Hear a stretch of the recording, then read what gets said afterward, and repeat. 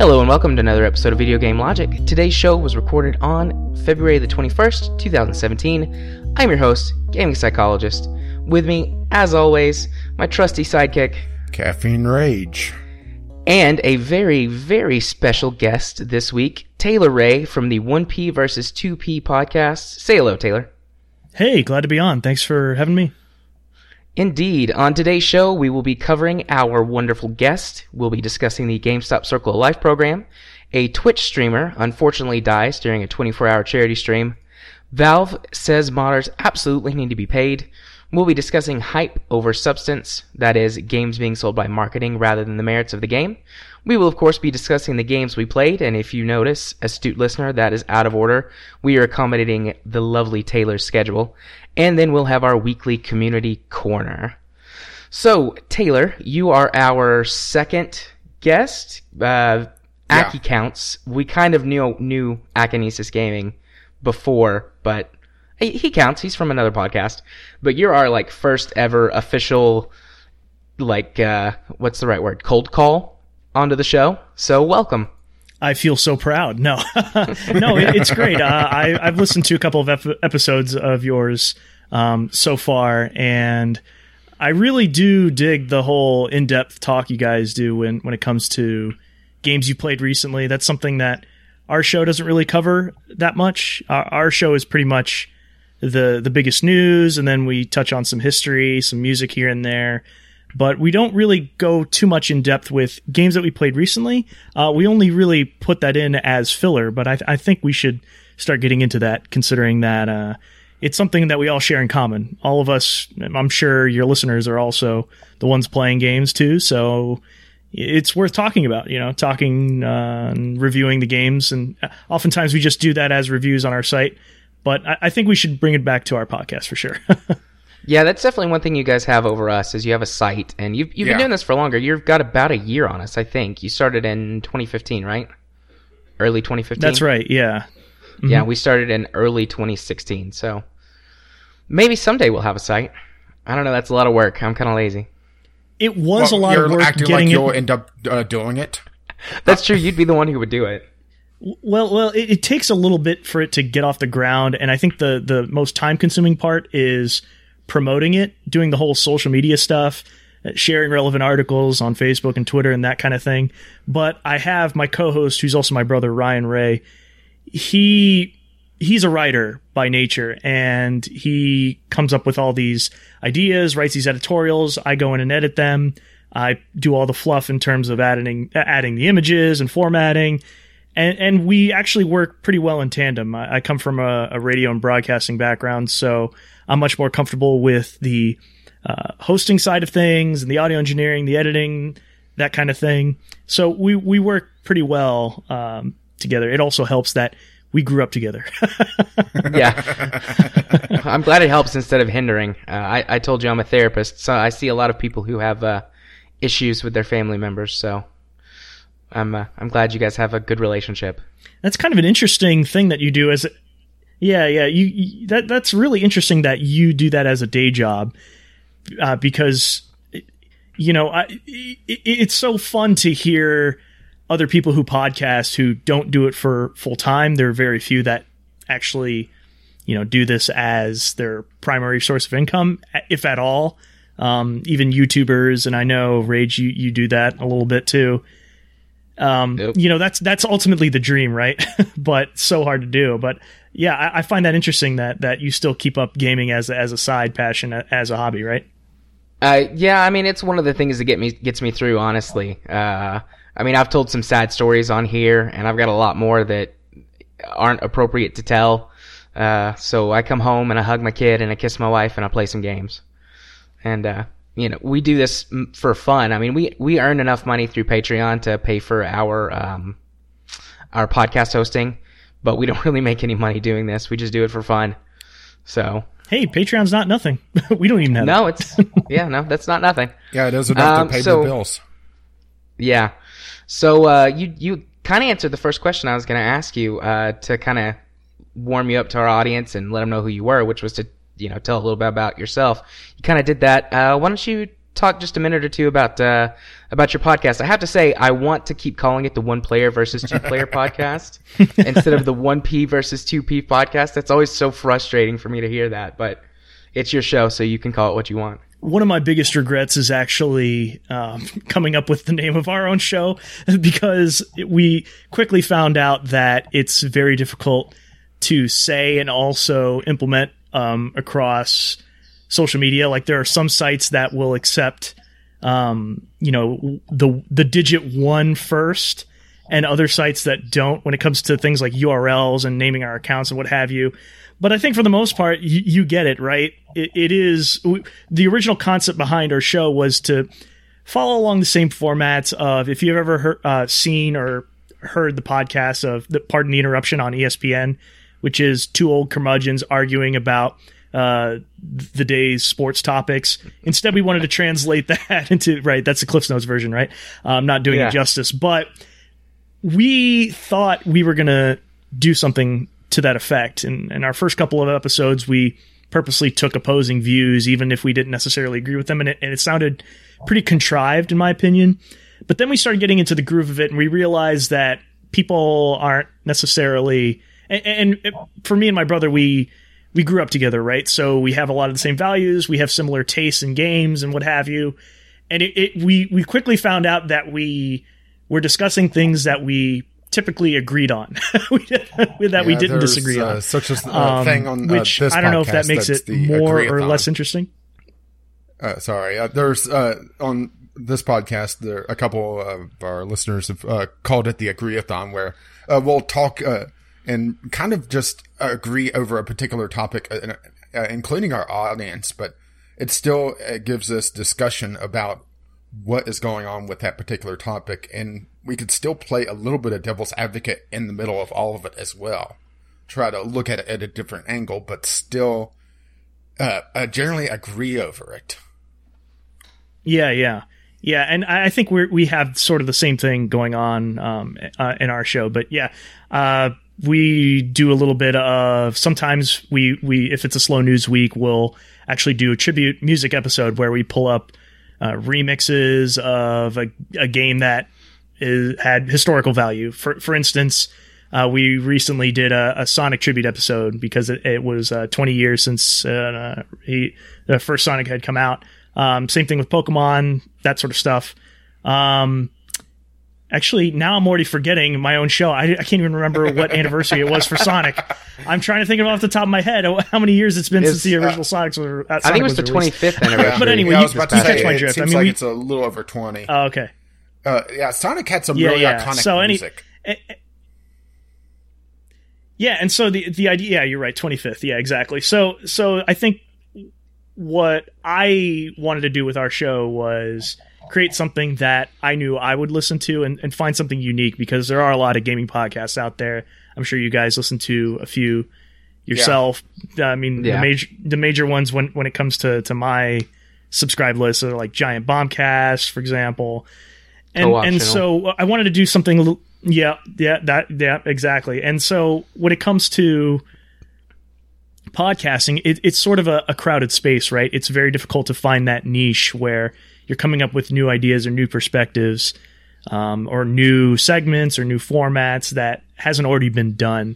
So that was kind of the idea behind our show, the 1P versus 2P podcast. But we also wanted to say our piece through written pieces too. So it's on our site, 1pvs2p.com. Is that enough of a plug for you? Have I taken up too much of your time? No, that's good. That's good. I was getting ready to stop you and say, okay, you've only got so much time, so let's move on.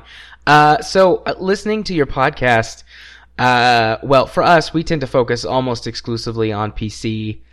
We do some mobile stuff, and every great once in a while, a console something will sneak in here outside of like the big news topics. Yeah, the big thing has been the Nintendo Switch coming up, which honestly has gotten some lukewarm reaction with our audience. Yeah, so what is your gaming platform of choice, Taylor?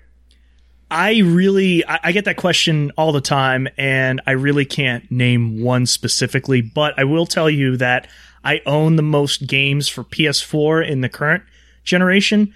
But I spend recently, in the past year, I've spent the most time at my desk playing on my PC that I built myself. So I have a mini ITX build, just a small gaming rig, but runs pretty powerful stuff. It runs Witcher 3 on high settings, which I'm very happy about. But nice. I can't say I have any specific platform. Like I never call myself a fanboy of one over the other.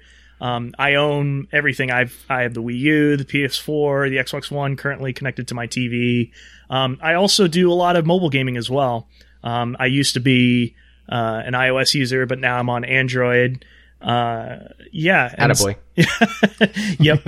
Yeah, I quickly realized that was definitely the way to go. But yeah, I find myself more and more often playing on my PC for sure. Awesome. Okay.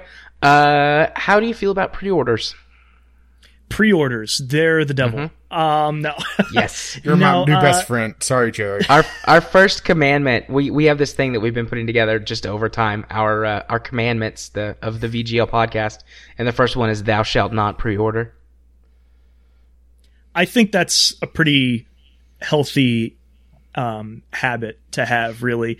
It comes down to the whole, and I know you were mentioning that this is something that we're going to discuss more in depth, but the whole hype over substance thing, I mean, that is definitely a trend that we're seeing that's getting worse and worse in this industry, and more and more people are contributing to it from both sides, from developers and publishers to the fans themselves, and it's become pretty toxic, and I find myself disappointed when I'm an adult that has very limited free time, and I take that very seriously. That's kind of an oxymoron, right? Serious free time. But what I mean to say is I value my free time, right? So I value it very much. And when it comes to wasting my time on games that, the personalities that I follow and listen to and watch, they can't recommend, that to me is the best thing to follow before purchasing a game. And it also comes down to, if you're having a family. I don't have a family per se, I just live with my wife, but price definitely comes into consideration, right? It's very hard to justify a $50, $60 game on launch unless it's something spectacular or that you're going to be dumping a lot of hours into. That's my opinion about it. It's not even just $60 anymore, because then you have to factor in all the extra DLC that they've been putting in, the season passes, and microtransactions. Well, I was about to say microtransactions that's been going into AAA gaming. Yeah, I mean, I have some disposable income, but I buy maybe one brand new game a year, and then the rest of them I get on Steam sales and stuff. So I bought probably the only new game I'll buy this year today. I bought Halo Wars 2. Uh-oh. It's really good. I'll talk about it in length when we get to games we played. Yeah, but it's really good. I enjoy it. Video of that.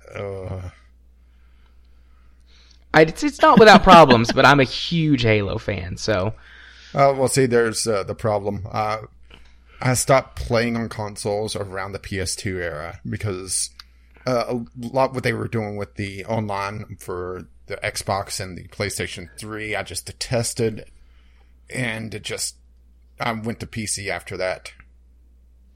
Right. And the cancer has spread to Nintendo with them doing paid online. Right. We'll see how that goes. Well, when it comes to prices, you were talking about like PC gaming, and more I have this internal struggle where I still want physical copies and discs and carts and what have you, because I want to have something tangible, right? It's like paying for something or nothing. And when it comes to downloadable titles only, right, that come from Steam sales and what have you, it's not that those games aren't worthwhile or they shouldn't be played. It's that there's this sense of I can't put this on my shelf to show off. Does that make sense? And it's not that I don't buy games downloaded at all. Like I totally, I have a Steam library that's hundreds of games long, It's just that I always prefer the physical copies over the digital. It's physically impossible for me to have physical copies of my library.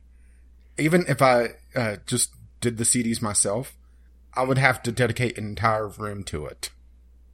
Yeah. You've got what? Are you up to 1,300 now? 1,300 games on Steam? 1,400? I passed 16.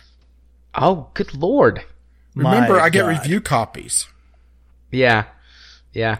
I get something like between 3 to 5 or 6 random indie games a week.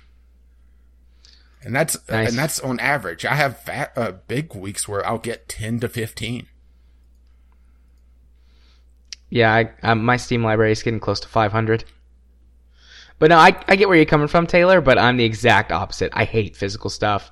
After I moved to college and then to a little apartment and then now to my little house, I just don't have room. So I'm like, nah. Well, I will say that I do miss the physical manual from especially older PC games where they have a lot of lore that you can sit down and read. But that's not a thing in general anymore. Now everything is in tutorials. Or if you do something like Destiny, everything is on their website and it's not even in the game. Oh. Yeah. And so more and more games just don't include those manuals anymore. And yeah, I don't know. It's always that convenience versus cost versus physical space that it takes up. And there's always that debate. And then the other thing is I always have this strange fear that Steam or Valve is just going to go bankrupt someday and they're not going to have that dead man switch and we're never going to be able to access our games anymore. Yeah, that's the big fear. Yeah, exactly. I have that irrational fear that's never been codified.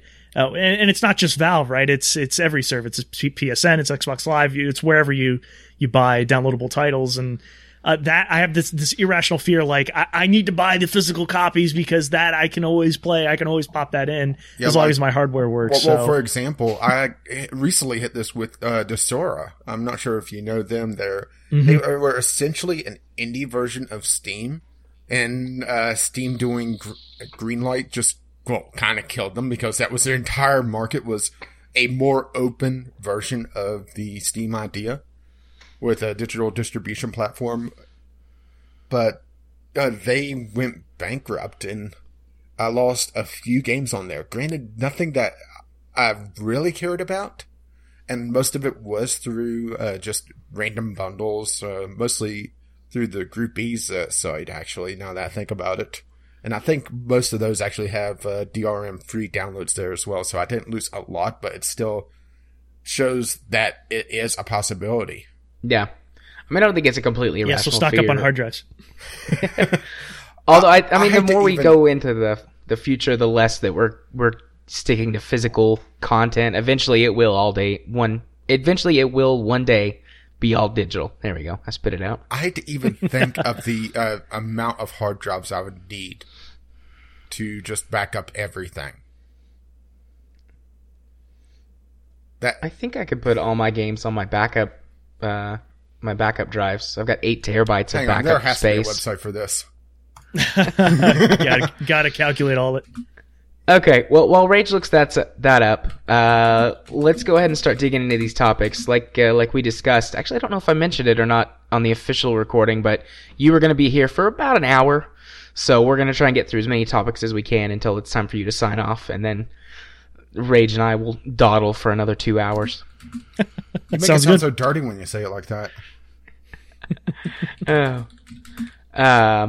Okay, well, first on our topics list then is the topic of the GameStop Circle of Life program. I don't think we talked about this at all on our show. I know it was on the docket a couple times. Yeah, I don't think we ever got to it though, but you have some video evidence confirming sort of the Circle of Life program and what it does. So let's take a couple of minutes just to talk about the Circle of Life program in general, and then we'll move into the video that you have, which will be in the show notes for people to go watch. And we'll probably just link to your page because you've got a transcript. because you did do some things to try and cover the identity of the person who had the video or the people in the video. So it is difficult to hear at points. Yeah, it was a weird situation. That there was a story that came out a couple weeks ago. I think it was broken by Kotaku, but it had sort of been discussed in a lot of places on NeoGAF, on a bunch of forums, but it mostly confirmed a lot of the rumors that employees had to meet certain quotas, but in a very strange way. And if they hadn't met certain sales quotas, they were either threatened to get fired, or they were given a lot less hours. And the video that we actually obtained was actually this recording where this guy walked into a GameStop. I won't say where or who it was or who the manager was, but they talked to a store manager directly and got the store manager to more or less confirm what Jason Schreier of Kotaku had reported originally, which is to say, well, sort of, I should say. He got him to confirm that the employees definitely get less hours, but they're not necessarily fired over these kinds of things. But the weird thing about it is the Circle of Life program that makes it so strange and unique and caused a bit of an uproar was that it sort of penalizes new sales. And what I mean by that is the Circle of Life, basically the whole concept behind it is you want to sell somebody, a customer, right, a video game, right? Once they beat it, they want to trade it back in and use that same credit to buy something else in the store, right? That's the Circle part of that policy. But the problem is the way that this program has been enacted for the company is that it's based on percentage quotas of overall sales. So what happens is if you sell a new game or console in store without either let me look up my notes here real quick, without either doing a couple of different things to offset that cost. So for example, if you have not sold a PowerUp Rewards card, which is like sort of their membership rewards program, if you have not sold them a used copy, or there's no used trade-in that's been involved in the transaction, that goes against this sort of quota percentage, and essentially you're being scored on it as an individual working for GameStop. And if you don't meet a certain percentage that is set per store, then they consider you to be a low performer, with your job being on the line, essentially. Right. And the way I understand it is it doesn't matter if you sold, $2,000 worth of stuff during whatever your sales period was. If not if a certain percentage of it wasn't used or add-on items like their PowerUp Rewards program and stuff, then it didn't matter, because they get so much more profit from used games, because they don't have to send any of it back to, or have paid for any of it from a publisher or a manufacturer, if it's some of the other stuff that they sell, like toys or I haven't been into GameStop in forever. I don't know what all they sell. Same here. Now, but I've actively avoided GameStop for a long time. And, well, that's actually part of the reason why I'm a PC gamer, to be honest, because it's it's not impossible, but it's a lot harder to be a console gamer and not deal with physical stores like GameStop. And that's really the only video game stores around here are GameStops. But wasn't GameStop also caught destroying a lot of used copies, creating artificial scarcity not too long ago, a year or two ago, I think? Yeah. Wasn't that with classic? It was with a lot of older stuff that was still perfectly usable. It was just that they wanted to destroy it to try to drive up prices, I guess. I also think part of it was, if it wasn't in excellent or very good condition, they weren't interested in selling it. And I think that's what that was the whole disgusting part of that whole story, was that these games were not necessarily in, like new condition, but they were still playable, but they were destroying them nonetheless. And it was both carts and discs, right? These are goods that are never going to be made again, theoretically. And and this was being done in their distribution center. They enacted this retro game program. They were accepting trade-ins recently within the past 5 years.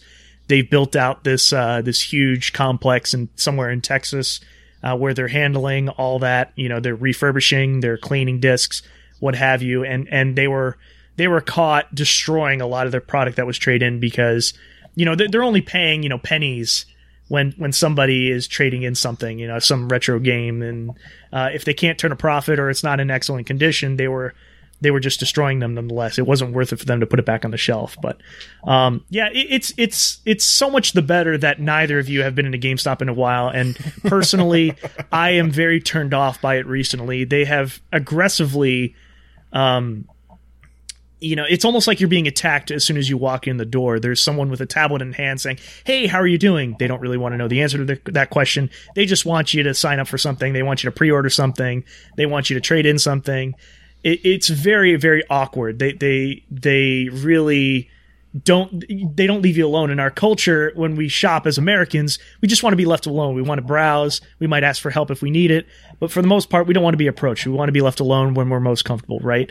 And it's just it's so awkward. It feels like a very scummy car sales deal. It feels like you're walking onto a lot and a salesman is walking up to you with their greasy palm. That's what it feels like every time I walk into a GameStop now. So honestly, I stopped going. It felt like that the last time I went to a GameStop. Well, this ought to give you a bit of a timetable. The last time I was in a GameStop was I needed to pick up a World of Warcraft time card because of issues I had at the time.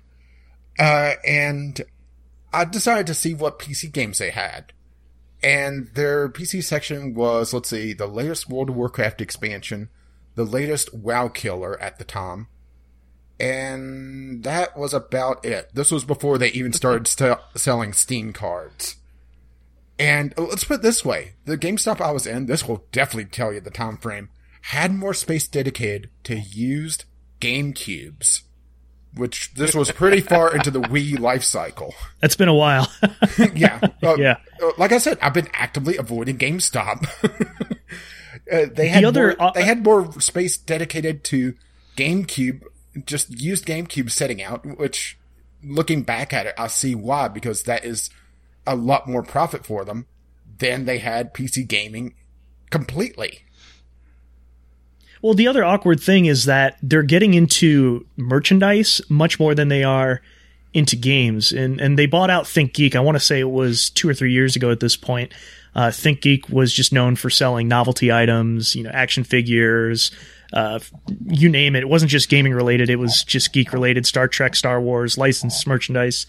And now I would say 60% of their store is that, or at least some of the local stores that I've walked into. I live in Washington, D.C., and it's less and less shelf space dedicated to games themselves, and very, very few new games in stock. And bringing this back to the whole Circle of Life story, the other problem that was being reported was that because of this program, because of the whole percentage quotas for used game sales, trade-ins, pre-orders, the reward card subscriptions, essentially if a customer would walk in just wanting to purchase a new game or console, employees were incentivized to lie and say, "Oh, we don't have that in stock. Sorry, but why don't you buy this used copy?" Or, "Hey, let me look online for you. Maybe we can find that for you through our GameStop website," which was also accepted as a business practice. Yeah, and that was...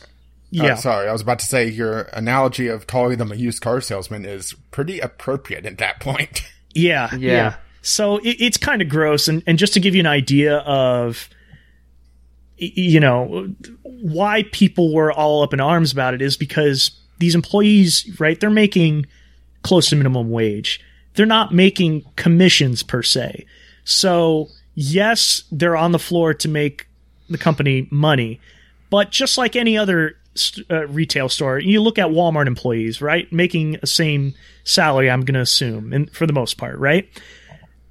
They're not out there in the store aisles trying to sell you a loaf of bread. And they're not going to get penalized if you don't buy that loaf of bread. In GameStop's case, that seems to be the problem here. They have limited staff in these stores. They're trying to push the used game merchandise because, like you said, Rage, the used game sales are, vastly, the profit margin for those are vastly more than that of a new game sale. So that's why the company develops these quotas to encourage that kind of stuff.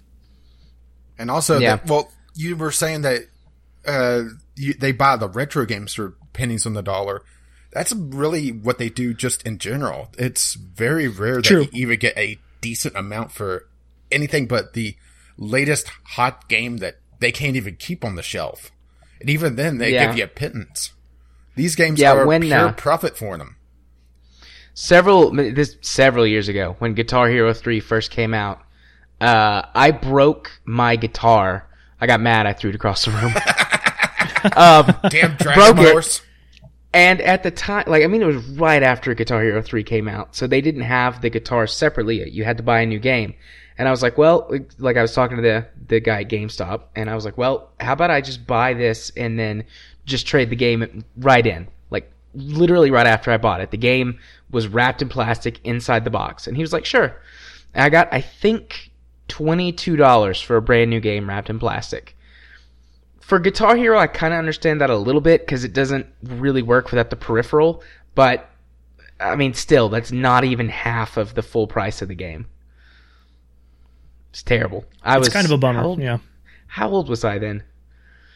High school? Sometime in early high school, I think. Yeah, I remember. I don't remember. Well, I tried to trade in a couple games, and they were wanting to give me...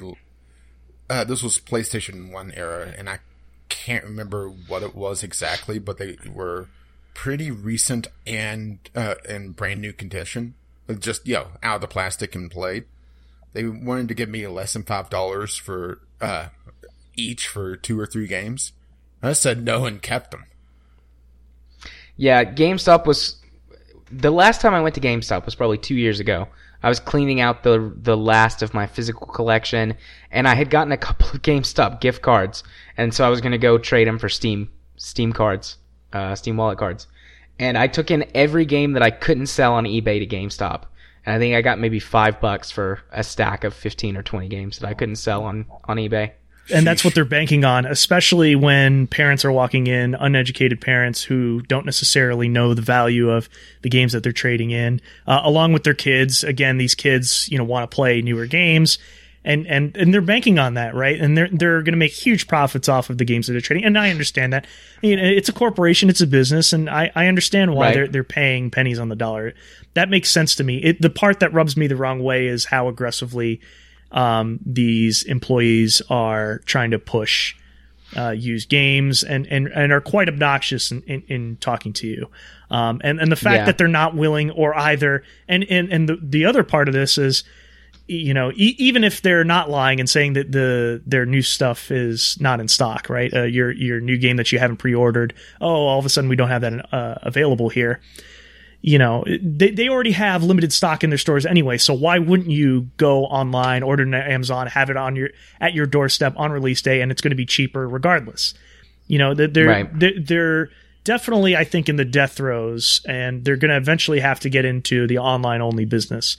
I don't see GameStop surviving on their current business practices. It's just not sustainable, and you see less and less and less used game sales, and you see a lot more people either trading or selling their stuff online strictly. I know I have done that personally, and just anecdotally, I'm noticing that more and more GameStop stores, at least locally for me, they're closing, and there must be a reason for that.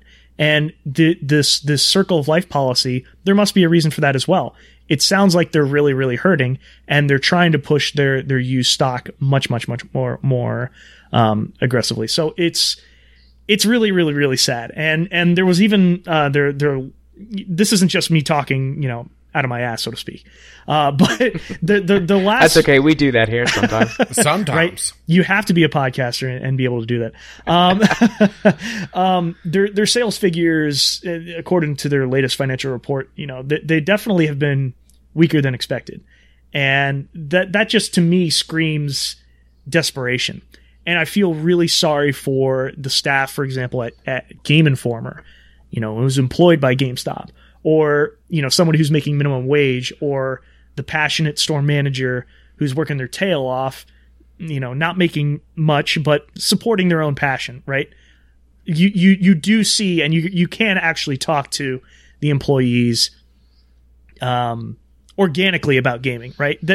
there's a reason why they're employed there, right? Because they are players and they do enjoy games as much as the customer that walks in. Hopefully.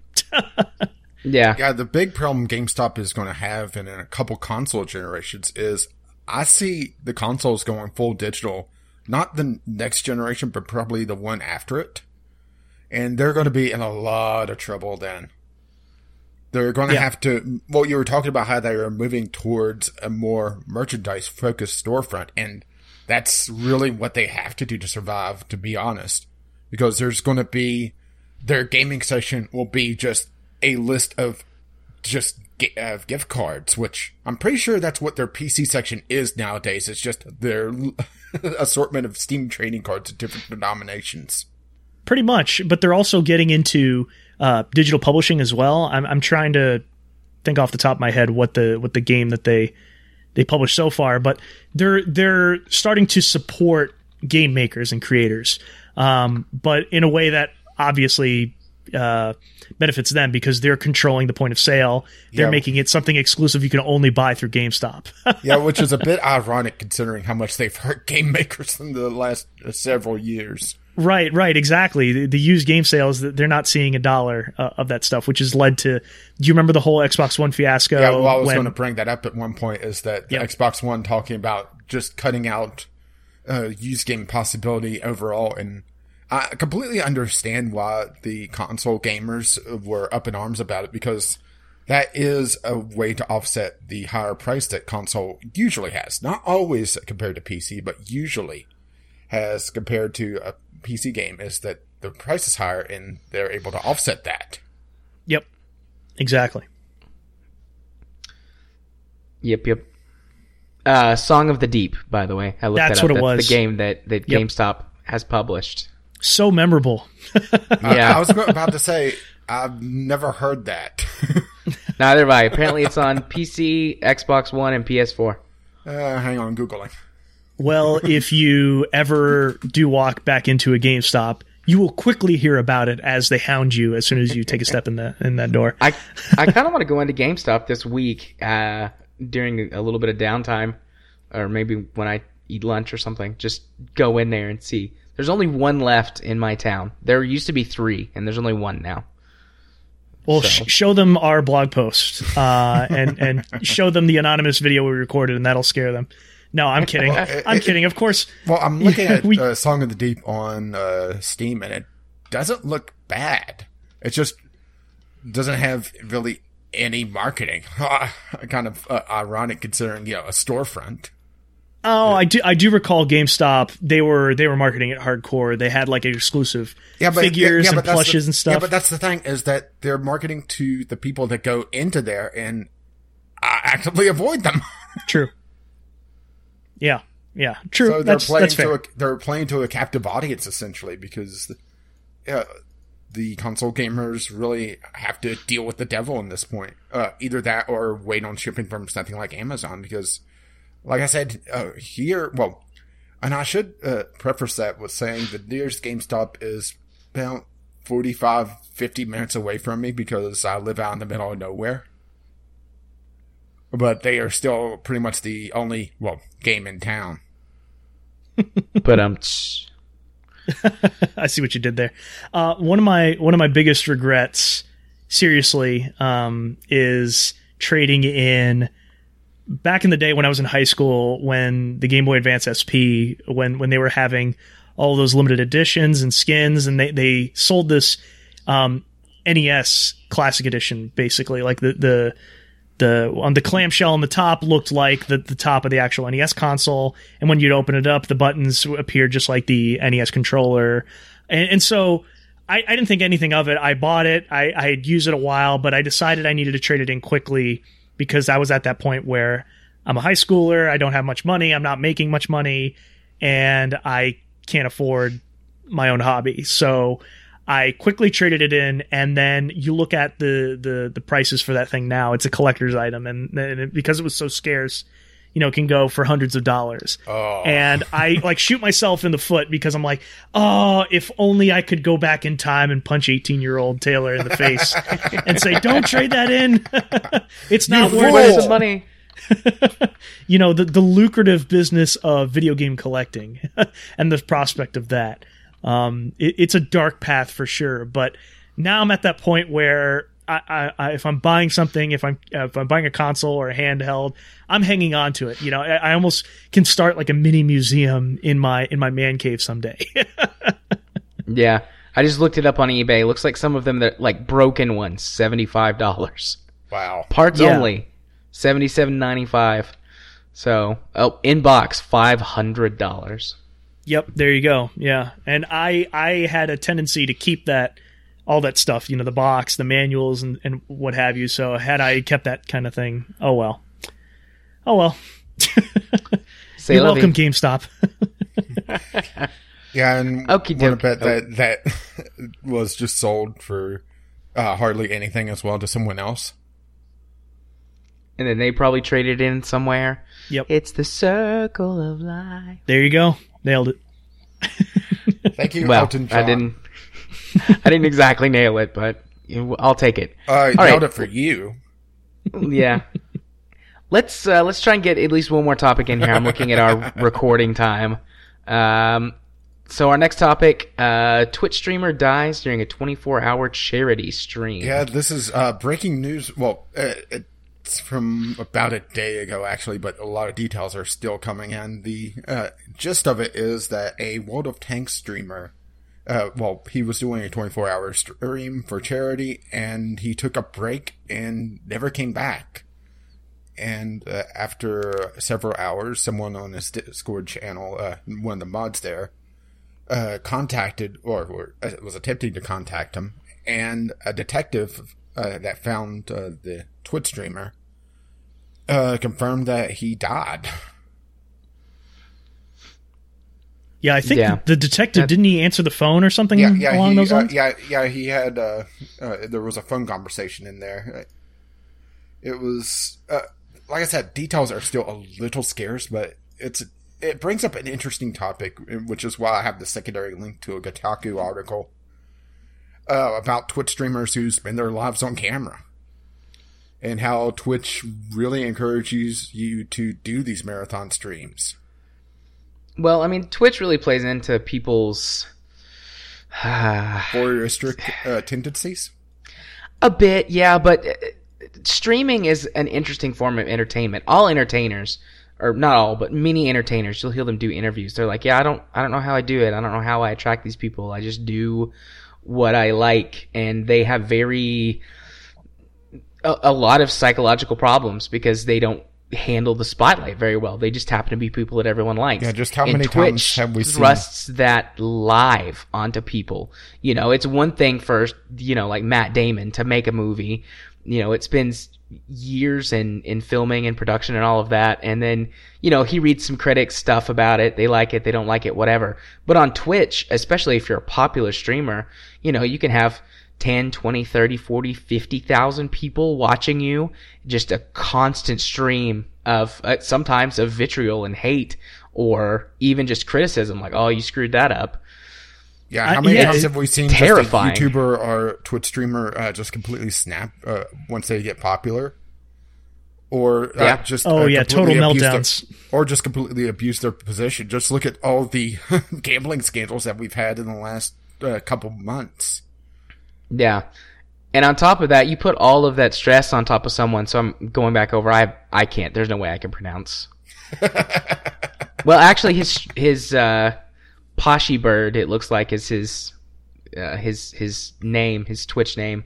But it says in the article that he was known for drinking and smoking and, heavily on stream. Yeah, and also, so you combine. And something else that I saw detail wise is that in the last couple weeks, he's been doing a lot of marathon streaming, over 12 hours a pop.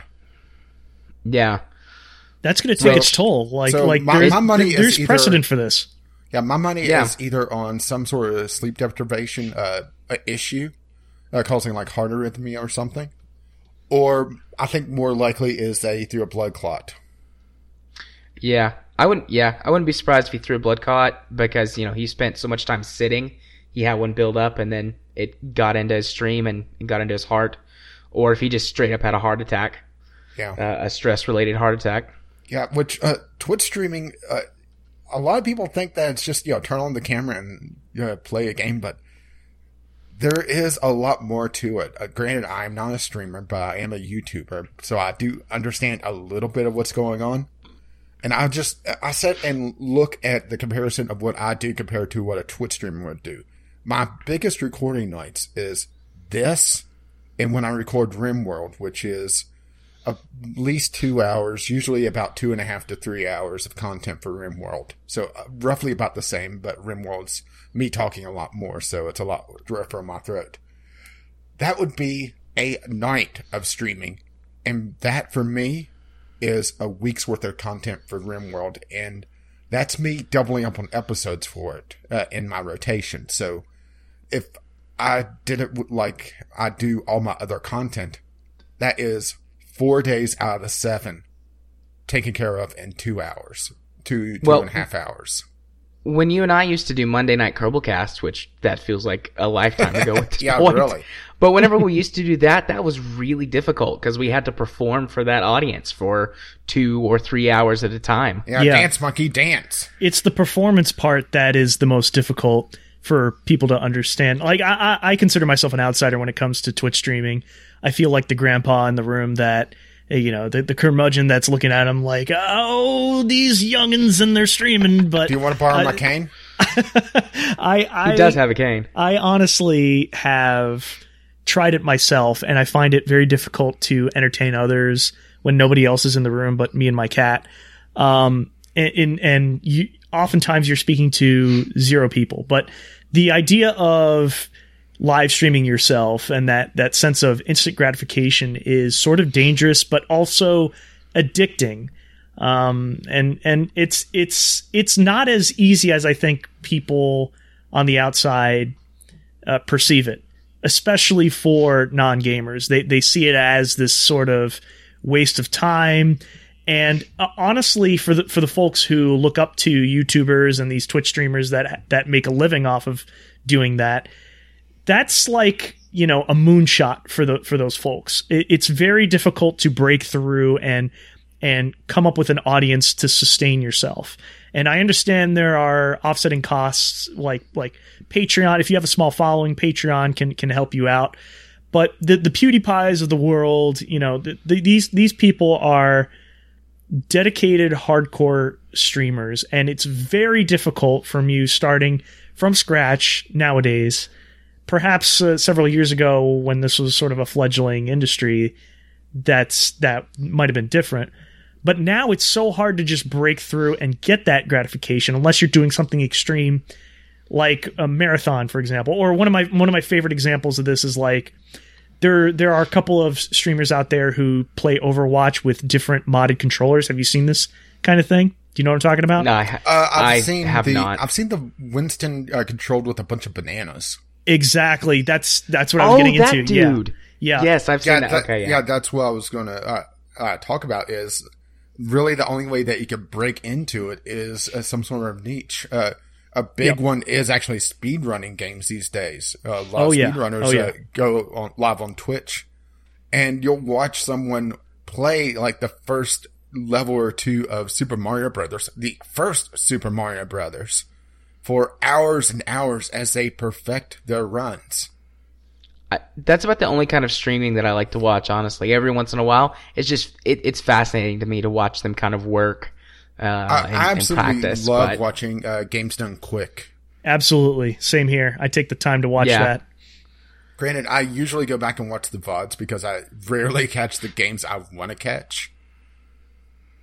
But it's the same general idea, is that you have to find a niche, or you have to just marathon long enough to be able to build up at least some of an audience to get higher on the page, because it's kind of the problem that a lot of little indie games have on Steam. There's not a really good discovery tool on Twitch. You go to the game that you want to see, then it lists the streamers by popularity. Who has the most viewers? Who has the second most? Who has the third? And you have to go really, really down the list to find someone that is brand new to the streaming, to be perfectly honest. Either that or go to a very niche game, a game that just isn't being played by anyone. And that's what at least one person in the Gotaku article was talking about, was that he made it big by playing a game that nobody else was just playing at the time. Yeah, well, with getting any audience members at all, Taylor, I don't know if you know this or not, but we stream, at least when I don't have the plague, we stream twice a week. And it's mostly just for interaction with our community, and most of our views come from community members. But every once in a while, random people will show up. And Factorio actually has gotten me the most random views out of any game in months that we've streamed. Those 2 nights that we streamed Factorio, I got like a dozen random people show up to watch the stream. That's interesting. The only game I've come across that I streamed, or that I've streamed personally, I should say, is Heroes of the Storm. I play that game way too much. I was never a MOBA fan before. I hadn't played League of Legends or Dota 2 before, but I really fell hard for Heroes of the Storm. And when I streamed that, I had all of a sudden, 10, 20 people watching me at once. And I was like, oh, wow, this is great. And then the next time I did it, I actually included a call in and showed my Skype username, had very awkward live calls as I'm playing online with people watching me, which was not a well thought out idea. I should just leave it to anonymous people in the chat for next time. But yeah, it was a strange feeling. It was something that I was very inexperienced in. I was very comfortable playing Heroes of the Storm by myself alone, like I do a lot of games, and I really take the time to immerse myself, have very few distractions, and play quietly. And that's what I've done for a lot of my life. And my brother's the same way too. If he were on the show, I think he would agree with me. And I found myself very uncomfortable with the streaming aspect. It almost felt like I was working instead of playing. Does that make sense? Did you ever get that feeling? Yes, absolutely. Whenever random people do show up to the stream, it's always fascinating how quickly they demand interaction with you most of the time. Yes. I will glance over at my chat. I've got 2 monitors, but most of the time I just use one whenever I'm gaming, and I have a Twitch overlay that I put over my game when I'm playing. And I'll glance into the corner where the chat box is, and it's like, I don't know, been 2 or 3 minutes, and someone will have posted like 8 messages like, hey, talk to me. Hey, talk to me. Hey, I'm over here. And it's like, and they'll get mad. It's like, hey, listen. It's like, man, it's been 2 minutes since the last time I looked. I'm really sorry that I missed you, but just patience, please. I'm playing games with 4 other people, and, we're interacting with our own audience members on our Discord channel.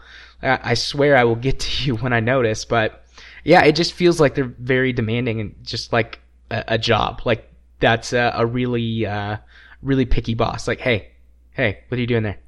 Hey, look at me. Talk to me. The weirdest thing for me is, I don't know. Have either of you ever been to MagFest over here? No. In the East Coast? No. Okay. Are you familiar with MagFest though? Not really, honestly. No. Okay. So MagFest stands for. We're a good companion for this. Right. Well, he'll get to teach us something. I'll talk about it briefly because I've gone over the past couple of years and I've been a panelist at this most recent one. Hosted a video game pub trivia panel. Essentially, it stands for Music and Gaming Festival, and it's basically DC's version of PAX East and PAX South. It's definitely smaller than PAX Prime out in Seattle, but I've seen it grown from a crowd of a couple thousand to now they expect crowds of 20,000 to 25,000 people packed into a convention space. And it's a convention, right? There's free games, consoles, arcades, there's panelists, there's voice actors, there's gaming industry celebrities that show up, autographs, everything that you would see at a normal fan convention. You get there. Very similar to the format of PAX South. The thing that makes it different makes it different from the PAX or Penny Arcade Expos is that they have live performers, musicians, remixers that focus on gaming related stuff. But the point I wanted to make here is that I went over to the autograph space to talk to some of the voice actors there, and the lines forming for YouTube personalities like JonTron, for example. JonTron was there, I want to say 1 or 2 years ago, as opposed to a prominent voice actor like Wes Johnson, who you may or may not be familiar with if you've ever played Oblivion or Fallout or Skyrim. He's a reoccurring voice. His most well-known voice would be the whole "Stop right there, criminal scum!" In Oblivion. You hear that many times. That's the guy. Okay, he probably was half the voice cast, to be honest, because of Oblivion. Right. Patrick Stewart, Sean Bean, and 3 other people for the rest of the several thousand NPCs in that game. So my point is this guy is prominent. He's been in the games for a while, and you would think that people would want to get his autograph. I know I certainly did. I walked up to him with printouts of characters that he's voiced, and I asked him to sign his favorite lines along with the signature, which was great. It was fun. The guy's amazingly friendly. But the line was just absolutely dwarfed by the lines that were forming for the YouTubers there. I couldn't even name half of the ones that had come. I want to say Best Friends Play, I think, is another one. Am I getting that right? I have no idea. I've never even heard of Best Friends Play, to be honest. I could spout out 3 random words that describe a YouTube personality, and I would probably be right. There's just so many out there that I'm just not familiar with at all. But it just, that to me, like, flipped a switch in my mind to say, wow, it's really much more about the cult of personality surrounding playing games versus the people making games. And I wonder when that sort of switch happened when it came to hardcore fans of gaming, really. I try to think back and pinpoint when this all started. Did it start when YouTube was very mainstream and user content generated focused? Is it when Twitch really came into its own? It's weird for me. It's weird for me because I put developers and voice actors and industry veterans, these game creators, the people that make the games that we love and play, I put those people up on a pedestal way much more than I do entertainers and YouTubers and what have you. I hope I'm not insulting you, Rage, if you're a YouTuber. I have no idea what your audience is like, but me personally, I don't think I could ever get involved with that scene. Audience? No. You've got a little bit of an audience. I don't mean a little bit of one. I don't mean to say audience, but it's just this weird thing for me. I'm joking. I do have a few people that pop up every so often. That's actually outside of the VGL community. But it's one of those things that they more follow the game than me at this point. It's not about me. It's about I'm playing RimWorld usually badly. That's usually the one that I get people popping in for. And they're talking about the game and not me. So it's not hit that point for me yet. But they come for the game and stay for your sultry tones. Oh, those poor people. Velvety smooth. Haven't heard that in a long time. But it's weird because, I went to PAX South. When was it? I'm terrible with time frames, so the people I went with, please forgive me. It was a year or 2 years ago. Anyway, it doesn't matter, I guess. The point is that first thing you do when you walk on the show floor is see this massive booth with Twitch promoting. They have streamers there that are signing autographs and streaming actually right there on the spot. And then you see like no lines for a bunch of indie developers that are showing off their games very proudly and some really cool stuff. That's out there on the show floor is just being dwarfed by people, sitting huddled around, crowded around a Twitch streamer at that booth. I'm like, you could do this at home. Why did you come to PAX to do this? Is what I wanted to say to all of them. Yeah, it's so surreal for me. I can't relate. It's very weird. Well, since we're kind of already on the topic, and let's make this even more of an editing mess, should we just go ahead and skip to the general topic? The hype of games over their merits? Well, I was going to ask, since we're coming up on the hour mark, if Taylor wanted to stick around for more topics or if he wanted to start wrapping up. Yeah, I have no problem. We can cover this part. I have a lot to say about that specifically, okay. So I'll say my piece and I'll leave you guys to Yeah, this topic originally got on the list because of our favorite bottle of glue, No Man's Sky. But this has been a problem that's been around for ages. As a matter of fact, the reason why I really stopped pre-ordering games, and I can't say that I haven't pre-ordered games completely since then, because I've pre-ordered 2 that I can think of right off the bat in the last 5 years. And that's Portal 2 and Binding of Isaac, the Afterbirth. One of which was for my YouTube channel. And I think Portal 2 has been less than 5 years. It may be longer now, but yeah, that's the last 2. Anything else I have pre-release is usually a review copy. But this really stems back all the way to Spore. I'm not sure if you were aware of just the hype around Spore before it came out. Oh, I remember it. I remember it quite vividly. I mean, the fact that they had Robin Williams at one point playing with the character creator. Yes, Spore, and I think around that same time, I want to say, when Fable 2 was about to be released, that was also a big deal. Well, here's the thing, is that mentioning Peter Molyneux in this is kind of cheating. Because he's his one-man hype machine. Yeah, pretty much. Granted, Sean Murray's kind of taken his place now just because Peter Molyneux tries to avoid talking to the press, but he can't help himself. I'm going to blacklist the press. I'm not going to talk to him again. Year later. Look, an interview from Peter Molyneux. There was this weird thing I remember seeing on Twitter where someone was impersonating him. I think they hacked his Twitter account and saying, what did he say? He said Fable 3 was a mistake. What was it? No, it was No Man's Sky was a mistake. No. I'm talking about Peter Molyneux. This happened to him way before No Man's Sky was a thing. Okay. Yeah, this happened. That happened to him sometime early last year, maybe late 2015. I'm not sure if I heard about this or not. I remember that. I know the whole thing about No Man's Sky, of course. And that's its own beast for sure. Yeah, that was full of drama. I mean, that game will go down in history as one of the most overhyped games that had little to no substance.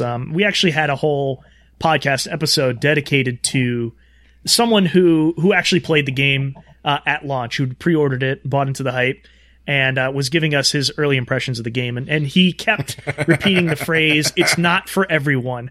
And that to me sort of signaled red flags, but I had to know. So I went out and bought the game, and I had to experience it for myself, and I was severely, severely disappointed. And I know that they've made patches and few changes here and there that have improved it, but not in an overly substantial way, and not in the ways that they had advertised when they went on Colbert. And there was that whole laundry list. It was like a list of grievances, almost like Martin Luther's objections to the church. It was huge. It was on Reddit. It was that massive list of features and stuff shown in footage, either online or at PlayStation Experience or wherever it was shown off, wherever it was advertised. All the stuff that was missing from the final version of that game. And I didn't so much have a problem with that part. You know, game development is a creative process where things can be taken away and put back in many, many times before release. You have to go into it with those expectations. And I understand a lot of people don't understand that part. Yeah, but the difference is that they were being sold on those features by the developer. It's not saying that it's not like an early access game. I'm actually going to draw a parallel here between this and Space Base DF9. Because both of them launched with a lot of missing features, and both of them got lambasted by it. I could understand a little bit more with Space Base because it was an early access game, but it's still kind of buying into the hype of what the game could be instead of what it is. And the fact that it was Double Fine that was backing it as well. It's not a small name. Yeah. And it also had a laundry list of features that were missing on the roadmap that they actually edited off their website when they pushed it out the door. There's scary. A lot of parallels there, actually, now that I really think about it, that we never really discussed. Yeah, we spent like 2 hours going over No Man's Sky the week it released because I bought it. I didn't pre-order it, but I bought it based on a couple of early reviews that... and I laughed I think that publishers just pushed out the door. I mean, I enjoyed portions of the experience, But I mean, like I said, the more the game wears on, the more the flaws basically take over the magic. As you know, the first several hours you play the game, everything is new and shiny and wow and amazing, and then it's like, oh, I've seen that before. Yeah, it's basically a game perfectly made to make it so that you can't refund it on Steam, because the first few hours they still have that new shine to them. But once you get past, I've heard a lot of people say about the 10-hour plateau, getting off planet and going to a couple others, and you start noticing that, okay, this is essentially a palette swap, or okay, that creature has parts from 2 other creatures that I've seen on the last planet. Yeah. Then you No start Man's to realize Sky, all face and no trousers. Well, for me, it was the terrible control mechanics, and let me preface this by saying that I'm mostly grew up playing consoles, even though I'm a PC gamer now, right? I have always felt comfortable controlling first person with a controller. It's no problem. Dual sticks, I don't care. Doesn't matter. But I've never felt so helpless, and the lack of tutorials from No Man's Sky. It was overwhelmingly obscure and obtuse when you start off the game, and the jumping mechanics and the physics on planet versus when you're flying around are vastly different. And that's not even to say about the combat. The combat itself is horrendous. You start mining resources on a planet, and then all of a sudden you have random drones coming at you, and you're finding yourself quickly dying, and you have no idea how to fight back in a meaningful way. It was very, very tiring for me. From everything I've seen, it definitely looks like a game that has, I would say, 85% of its content missing. Yeah. It's very jarring, just what isn't there.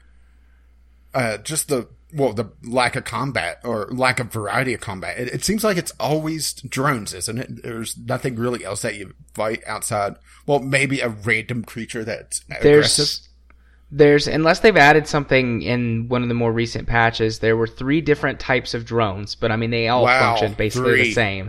And then occasionally wild animals would attack you. And that's it. Yeah, and I should clarify, by the way, I was playing the game on PS4, and it was I really appreciated the art style and the direction that they were going in, but the execution was just not there. And it's hard to point the finger at, people's expectations to say, oh, well, this game was never going to live up to that game. I've heard some people were describing this game as the game to end all games. Like, this is a game you can play forever and infinitely explore, because you're never going to run into the same planet twice or the same environment, whatever. And so it was never going to live up to expectations. Well, if they want to have that, then they should just play Minecraft. Yeah. So people just sort of build these illusions in their heads, and there's no chance that most games will ever fulfill those. And even if it wasn't No Man's Sky, right, that was overly hyped, not only hyped by Hello Games, but also Sony. Sony had a big part in it, and they even walked back after all the negative press that it was receiving. They were walking back their support for the game. They were like, I don't know if you saw some of those statements by Shigeru Yoshida. I remember. Yeah, we talked about which is like, wow, you're shooting yourself in the foot over here. Now what indie developer is going to come work with you exclusively? It was which very I hesitate awkward to call No Man's Sky an indie game, just because it was backed so heavily by Sony to begin with. Yeah. I'm sure. Yeah, obviously there was stuff financially that we weren't necessarily privy to, but I mean the point is it's very hard to justify pre-ordering something anymore. Like you look at reviewers, you look at first impressions, you look at videos. You should always use in general. Yeah, you should always use these to influence your purchasing decision.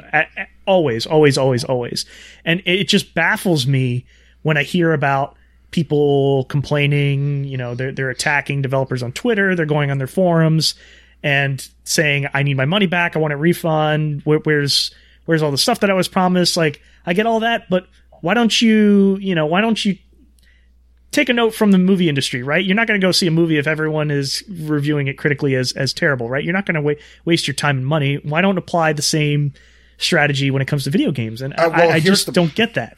Well, here's the problem is that we've talked about this before, but we are the enthusiast. We are not the average gamer. The average gamer is the one that goes into GameStop and picks up something off the shelf that one of the salesmen suggests. That is the average gamer. They're not the ones that go read all the reviews. They're not the ones that know that this developer has a track record of having DRM that will just cripple the game, and that they have a track record of games that just perform terribly. They don't know this. They just look at the marketing material. Well, and marketing material too. And for example, using No Man's Sky again as the example, marketers have had hundreds, at least 100 years of modern marketing to figure out how to hook people in psychologically.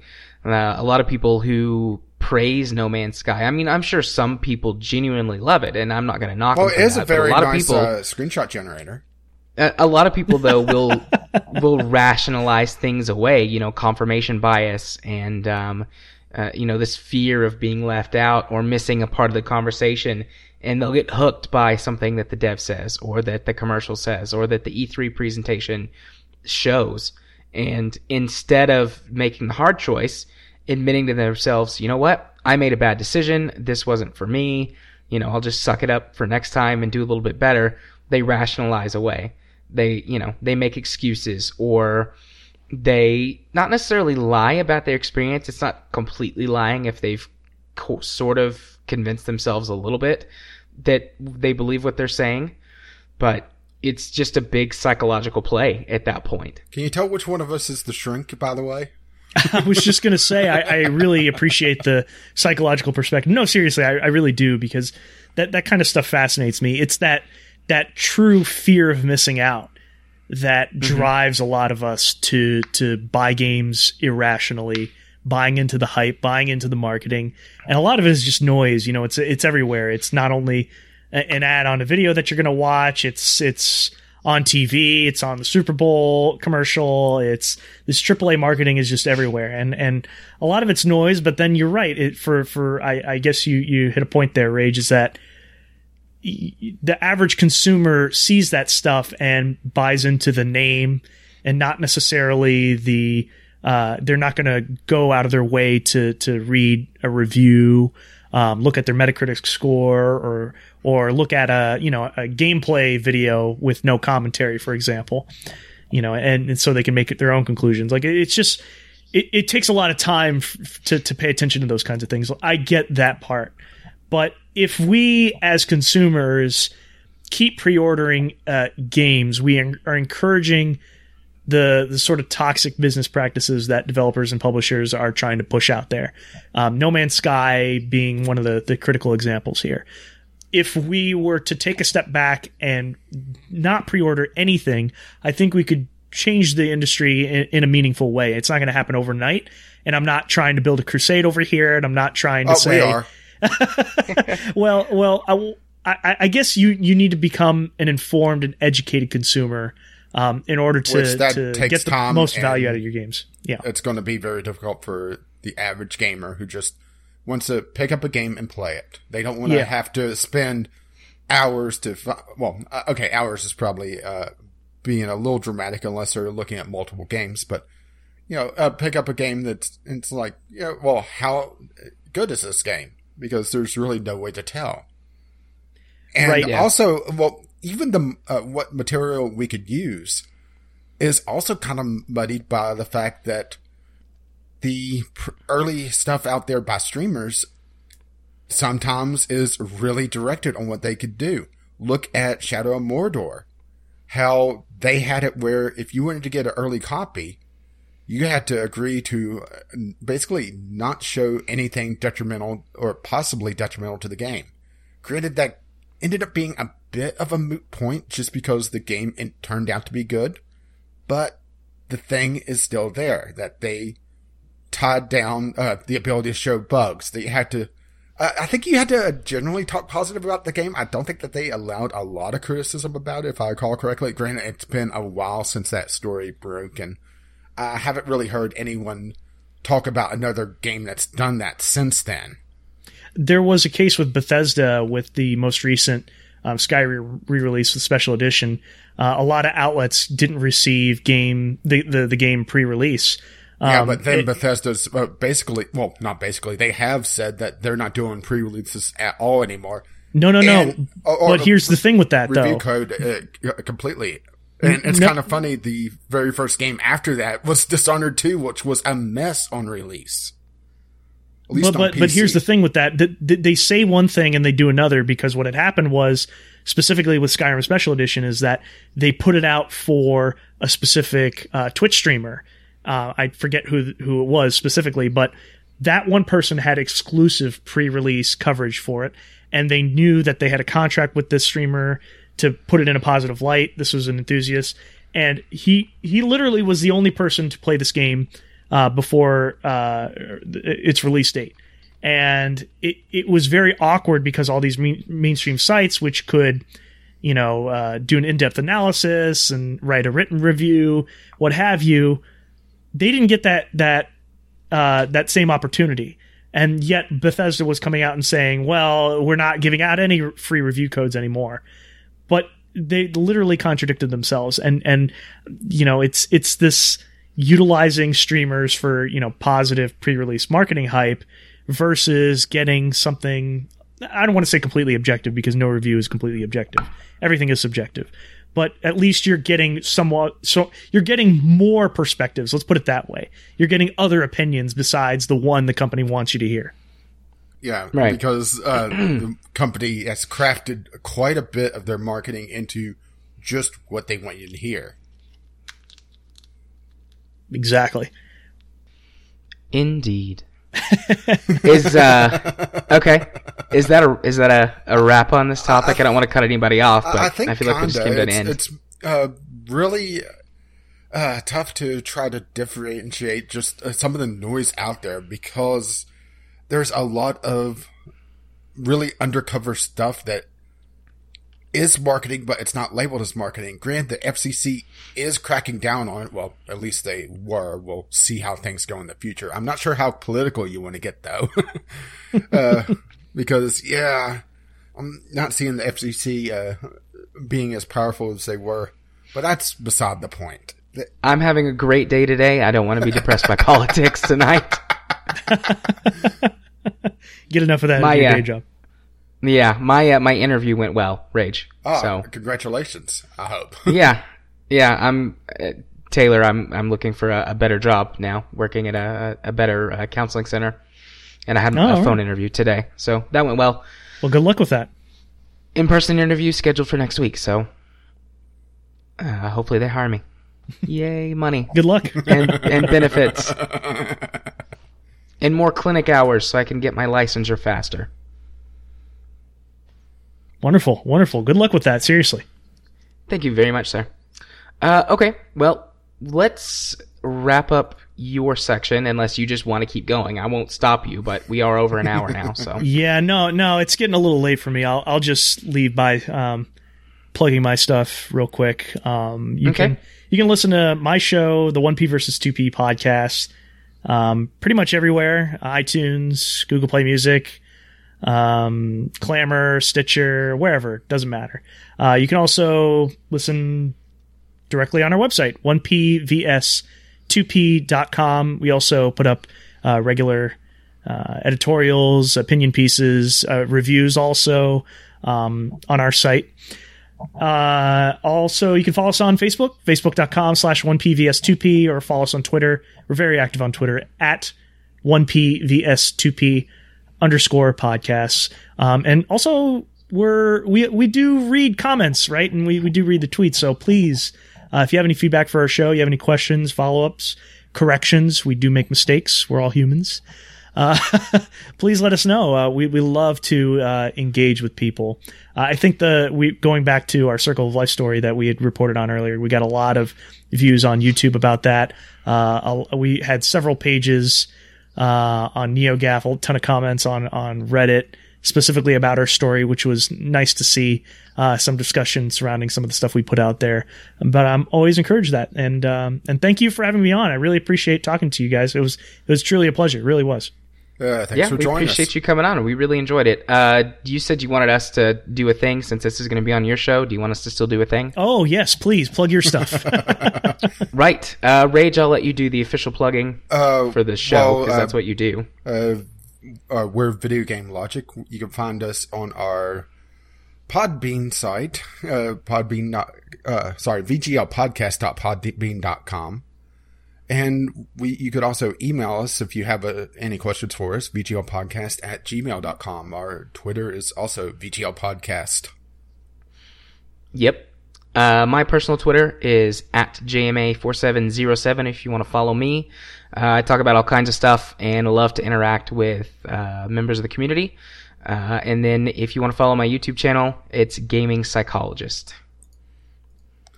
Wonderful. And I have a YouTube channel as well, Gaming with Caffeine Rage. I have 3 Let's Play series because I'm absolutely crazy.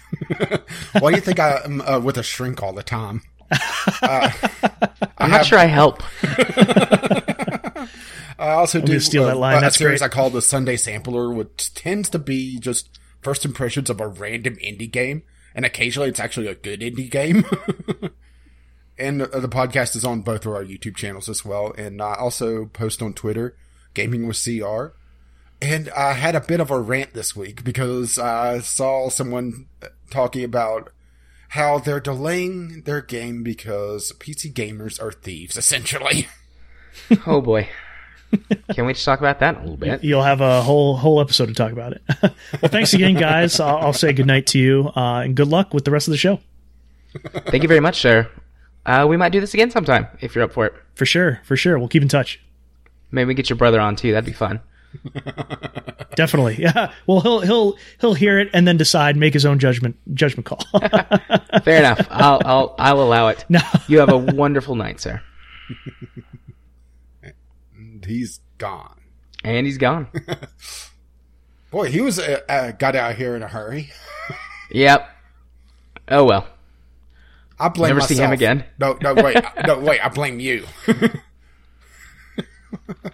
going to send him a quick Skype message, and then we need to take a break because I'm dying to go to the bathroom. I've drained my energy drink, my tea, and like a quart of water. Oh, was that him or was that you? That was him because I haven't done anything. He's saying, sorry I disconnected prematurely, damn touchpad. That's okay, we made a joke at your expense.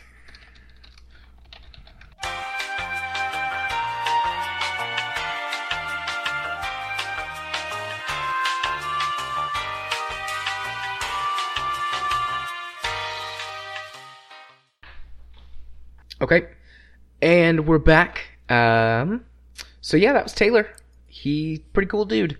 If any listeners from the 1P versus 2P podcast came back over to check out the rest of the show, and this is the first time you've ever been here, welcome. Hello. The rest of the show is pretty much going to be like normal.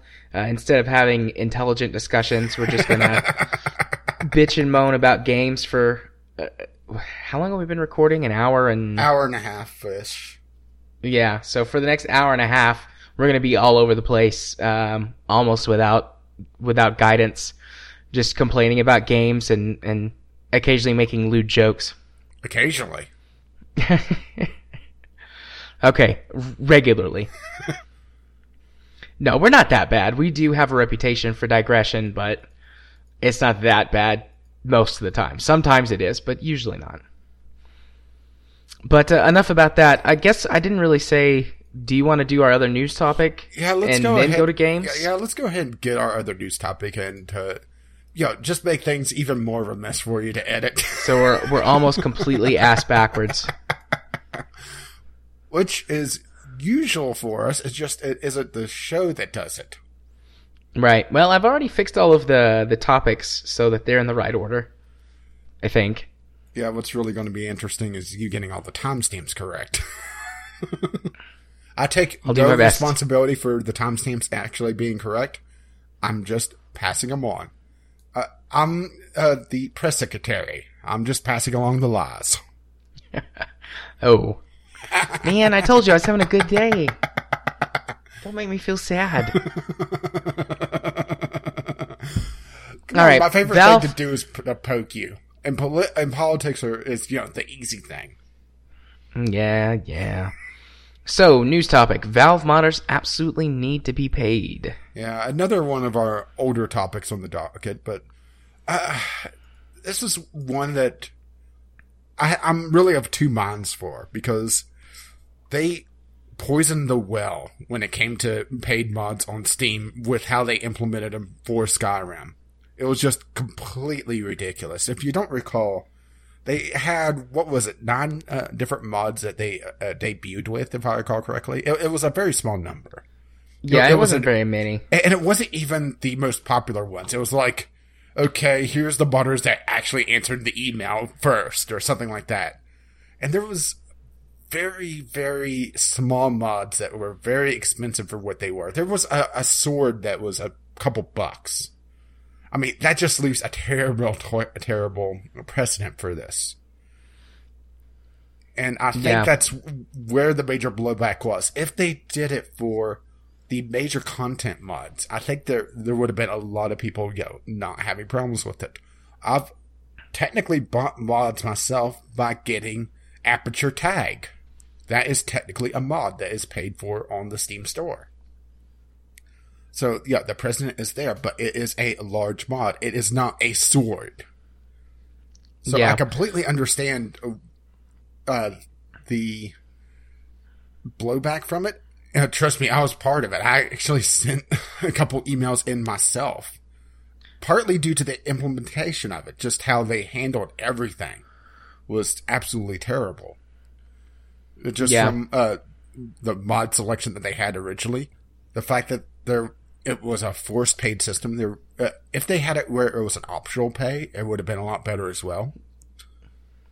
And just how they were really dividing the mod community on top of everything else, because a lot of modding is collaboration between several groups. You'll have someone that figures out how to do something, and then another person will take that idea or take the how they handled it and apply it to something completely different. And of course, credit is given where credit is due.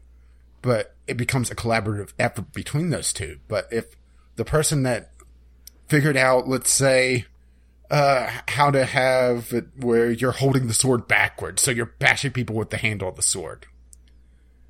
Completely asinine thing, I know. But, I'm trying to think of something off the top of my head that, would be odd. Right. Or some sort of animation thing where they were able to inject a certain animation or a sequence of animations that was a lot more fluid than the Skyrim animations. Let's stick with Skyrim for now. And they found a particular way that made it more efficient. Then another modder may take that same system and apply it to their horseback riding mods. So their horses look more natural. And then that mod may be used in a carriage mod where the game world has carriages going around in a circuit. And it's using the animations from the first mod that's in the second mod for a third mod. But once you enter money into the equation, where the first mod is a paid mod, it becomes piracy. And it breaks down a lot of the modding community. So I completely understand the blowback from the modding community as well, because it breaks down a lot of what the modding community is built on, really. Yeah, and a lot of the stories since then only focus on the sort of the complaining people being like, I don't want to pay for mods or whatever. But, I mean, they are ignoring. There was a huge blowback from the mod community because it didn't make any sense the way that they implemented this. Yeah. So, I mean, it's still a complex issue. And I do agree. I think that modders should have there should be a system capacity or the ability to earn money for what they're doing. But I don't know if they figured out a system yet. Through Steam to tip modders. not have them sell swords for several dollars, because that's, well, they compared it to the monetization that they had in Team Fortress 2 and CSGO, and, well, Dota 2 as well, where they're all cosmetic. But the thing is, mods are generally not viewed as a cosmetic thing. Yes, there are cosmetic mods, but when I think of mods, I think of more content-oriented. And that's where things break down, is that the cosmetic sword being sold next to a quest mod that adds several hours or tens of hours of questing content, it's a little of a disparity, you know? Yeah. And I mean, I've given modders money before for mods that I really enjoyed. I gave some money to I can't think of the name because it's been so long since I played KSP. It was one of the really big overhaul mods. It wasn't Ferrum. It added tons of parts and B9? Yeah, B9 Aerospace. I donated some money to those guys because I loved that mod. Used it extensively until it didn't work anymore after a Kerbal update, and then I stopped playing before they updated it to the next version. Which also brings up another issue that, these mods are not guaranteed to always work. Yeah. If you buy an expansion pack to a game, let's stick with Skyrim just because that's the precedent that they had. If you buy Dawnguard, you don't have to worry about a patch later that breaks that game or breaks that expansion. Right. But with a mod, they may release a patch that, suddenly this mod doesn't work. Suddenly the animations are no longer as fluid as they were. Suddenly the sword is dropping through the world. And you can't really go in and fix it unless you have that specific knowledge.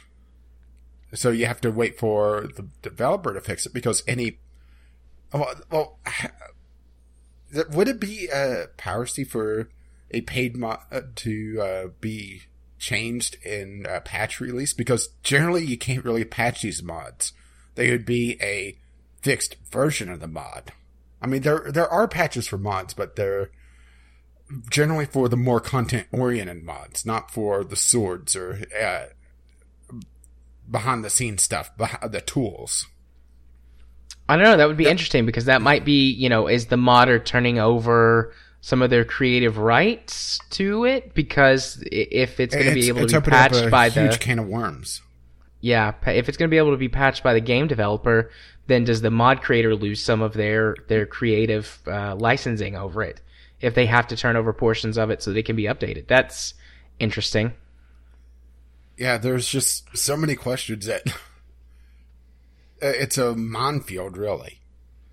I do like the idea of the tipping system. Yeah, I mean, one of the main reasons a donation that people system through the Steam Workshop would, granted, it wouldn't get nearly as much as if you're selling the mod outright, but it would be a lot more acceptable. Right. And that avoids a lot of the problems that they're having. Like, well, if I just tip this person for their work, that's different than, paying for it and then, how much goes to the publisher? How much goes to Steam? Yeah, what happens if the game gets updated and the mod gets broken and I've paid for it? Like, how do you, Yeah, which was something else that was just terrible about the old system was it Bethesda getting 50%? Then Bethesda was getting a ton. Yeah, I can't remember the exact percentages. I know Bethesda was getting the lion's share. Then Valve was taking a good chunk as well. Then the modders were getting something like 25% of the total buy. So it was just you were giving pennies on the dollar. Yeah, and Valve could even restrict the tipping system a little bit. Like, say, instead of it being blank, like you can tip 1 cent to, I don't know, $1,000.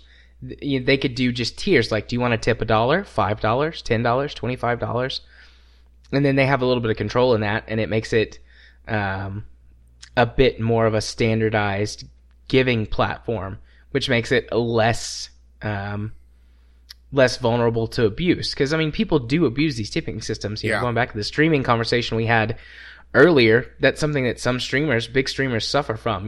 They'll receive these huge donations that someone is doing as some kind of like prank or to get publicity for themselves, and then they'll do a chargeback on their card or their PayPal account. Yeah, which actually or costs whatever. them money in the end because the chargeback costs money to go through.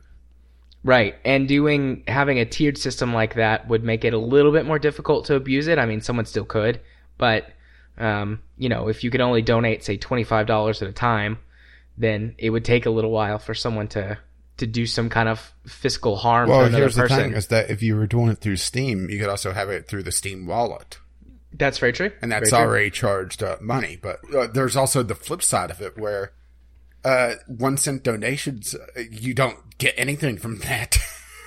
There's a certain threshold. It's usually about $1 before the streamer really gets anything. Using the Twitch example.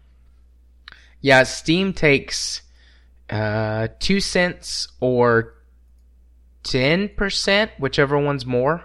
Yeah. So at least that's how it works on their trading card system, and I'm sure they would do that on the tipping system. And honestly, I don't blame them.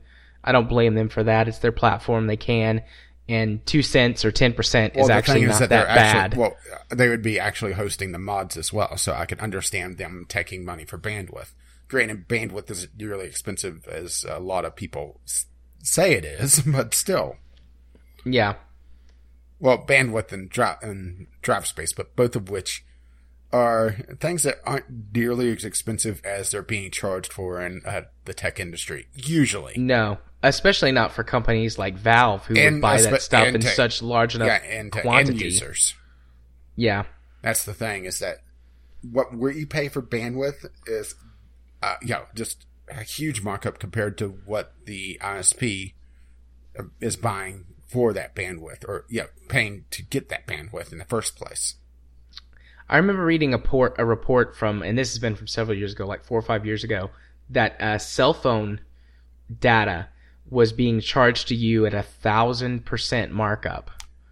Or text messages, was just a huge markup as well. Yeah. I mean, that was several years ago. It's probably different now, and I'm sure it's still a massive markup, but I don't know if it's more or less. Yeah, of course.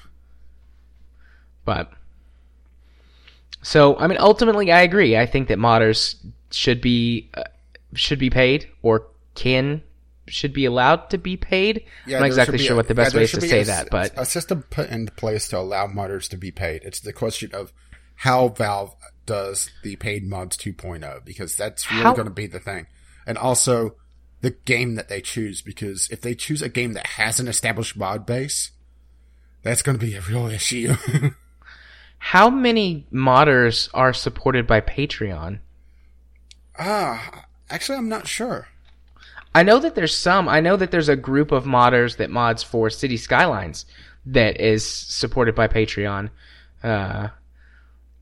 I'm just, like, I was browsing through some of the comments on here, and people are referring to modders as a type of artist, and that got me thinking about Patreon. Which, that's a very good point. Modders are it is an art form, but it's a derivative art form, so they can't that's the thing, is that for them to directly sell their work, they have to have the nod of the company that they're modding for, and most of the companies don't allow that. Matter of fact, Valve allowing something like Aperture Tag to happen is a rarity. Usually any mods or fan remixes, or whatever you want to call it, have to be a non-profit. And sometimes, or I should say most of the time, for the bigger things, that especially the larger fan recreations or fan versions of, you're not even allowed to take donations. I'm thinking more of like the Metroid. Several Metroid games have been out that, Nintendo's actually shut down. But that's a whole nother can of worms, really. Oh, we could talk about Nintendo at some point. So I'm browsing Patreon, and it looks like there's a fair number of mod creators on here. Almost none of them have supporters of any kind. Yeah, there's a few that do. Well, that's part of the problem, is that where are they going to really say that they have the Patreon? Because doesn't Steam not allow a lot of links anymore? I don't know, actually. I have no idea. Yeah, I'm not sure on that. That's something that we'd have to fire up the workshop to be able to really tell for sure. And going through a lot of links would to just find if there's a Patreon link on any of these. I do know that they don't allow link shortening anymore because that was getting a lot of phishing attempts. Okay, so here's the biggest one I've seen so far. Someone named Kuchez, or Kuchaz. Gesundheit. He's getting $286 per mod, and they're for Minecraft mods. Well, that's the big mods. Minecraft is just crazy. Yeah. There's a couple of smaller ones here. There's actually quite a few people making like $5 to $10 on Patreon for modding, and then a couple in like the $50 range. I could definitely see the allure of people selling their mods in a marketplace. I could definitely see that, but you have to make your mod worthwhile. It's not a hat. It's not cosmetic. That's the thing. It's the idea that mods are content and not cosmetic that I think a lot of people are going to have to get over if they are to buy the cosmetic mods. Yeah. Looks like some of these people are also actual game devs, making very small indie titles, and mods are part of their portfolio. Yeah. I mean, there's, Well, modding is also an entry to game development in general, so a lot of mods are part of someone's portfolio. Yeah. I mean, there's tons of pages. I mean, I'm on page 22 right now, and the list just keeps going. So there's a few more there than I thought there would be, honestly, and some of them are doing pretty decently, especially if they're just doing this as a hobby or whatever. Yeah. I mean, I'd love to make $278 from my hobby. Yeah, someday, maybe. Hopefully. But yeah, cool. I just got curious about that. I think this is, kind of the agree-a-thon. It's just there was such a blowback with how Valve handled it originally that people are skittish about Valve handling it again with good reason. Yeah. And if they had better support, and it really comes down to Steam support once again. If they just had more boots on the ground, they would have less problems. And I think also the industry culture of, well, I shouldn't say the industry culture, but the corporate culture of Valve. It's one person's like, yo, this is a great idea. And is able to have a small group in Valve implement it. Well, let's put it this way. When this entire thing happened, Gaben had no idea of the blowback going on. Yeah, because it happened so quickly, right? Yeah, well, he seemed rather surprised about the entire system, to be honest, in the AMA I saw. If I'm recalling correctly. So it almost seemed like this happened without his knowledge, or it was like it was implemented differently than how he expected it to be. Well, I mean, Valve is famous for having that flat leadership, whatever. It's like people can basically work on whatever they want. Yeah, very hands-off from the top.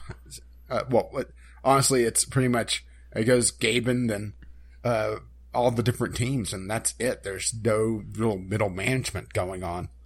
Which sometimes works, sometimes it causes odd things to happen like this. Yeah. So, is there really anything else to talk about here? I don't think so. I'm ready to go talk about video games. Well, that would be a nice change of pace, wouldn't it? Yeah, so let's go talk about the games that we played this week. Yeah, only 2 hours in. Honestly, I kind of like it. Am I smelling a format change? I don't know. Maybe, maybe not. It is refreshing though to to go through all of the stuff, and it's like, okay, now let's just chill and talk about games. I don't know. That'd be maybe some audience. If we get some audience feedback this week, that would be interesting. Well, we'll have to chase the crickets out of the corner. Okay, so games we played. What'd you play this week, Rich? Well, I have a couple games I played. The first one was Robot Soccer Challenge. This was my Sunday sampler. Essentially, a combination of Rocket League and with a BattleBot style. It's an interesting concept. And this is an early access title, by the way, and it's definitely feels early access. I did have fun with it. I should say that right off the bat. But it's a little clunky. It doesn't handle like you would expect. They set it up so that it handles like a remote control for a car, where it's controlled by the two analog sticks instead of your traditional driving controls, where the left stick is your steering and you're handling throttle and brake by the triggers. Doesn't do that. Okay. The throttle is the left stick and steering is the right stick. So that took a little while to get used to, honestly, because I had to get rid of some muscle memory there. And the idea behind this is that it's essentially BattleBots with Rocket League. And it's a concept I like. I just wish it was more fleshed out. And granted, I know I'm saying I wish it was more fleshed out for an early access title, but I don't think that they're going to do a lot with it. What I wanted was to have it where my dream game I came up with while I was playing this was having it where you could build your own bots in this. Ooh, that'd be fun. In this arena. And have it be custom bots, granted with some very, very strict limitations on them. So you can't build this absolutely huge thing and just park it in the goal and be done. For a goalie. But have it where and I'm blanking on the name now, and I really like the game. It was a Combat Arena, or where... They had the third title that came out not too long ago for the series. Matter of fact, it's on our Patreon. Or not our Patreon, it's on our curator. Yeah, I know what game you're talking about, but I can't think of the name of it. Yeah, it's a very generic title. That's the problem. It's one of those things that, it's like, oh, I really like that game. And then you forget about the title 5 minutes later because it's such a generic title. But have it where... Take that engine where you're creating the bots from essentially scratch and have it with Rocket League. But my big problems with this game was, one, the sound aspects were very placeholder-ish. I hope that they're placeholder-ish at least because, well, let's put it this way. The soccer ball in this sounds like they're dropping a ping pong ball over the place. Now, if they were making it so that it looked like everything was miniature and it was like on a tabletop, then I could completely understand it. But this was not that case. And also, beyond the controls, I actually had the ball get stuck a few times. One thing, genius about how Rocket League builds their arenas is that there's no corners.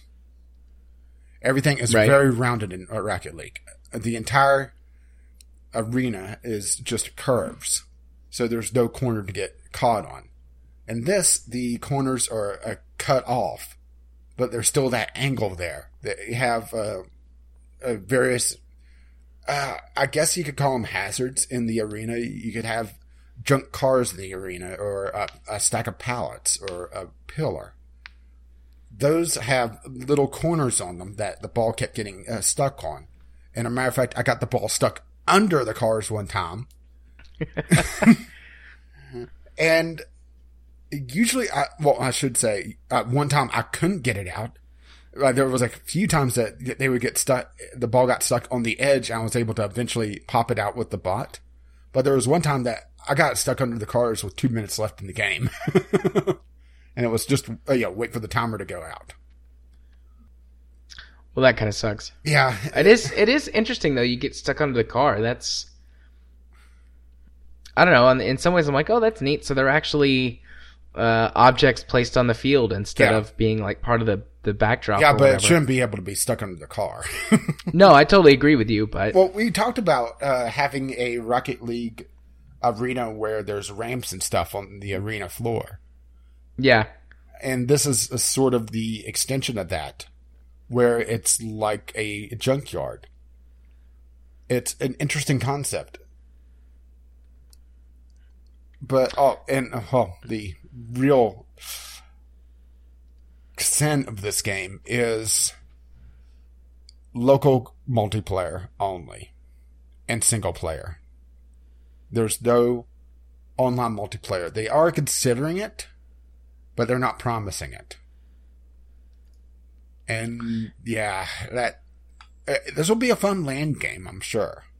Assuming that it gets fleshed out enough, because it is a very shallow game. And I have no idea the price, and they didn't want to announce the price before the early access releases, which it still has like a day left, or a day and a half.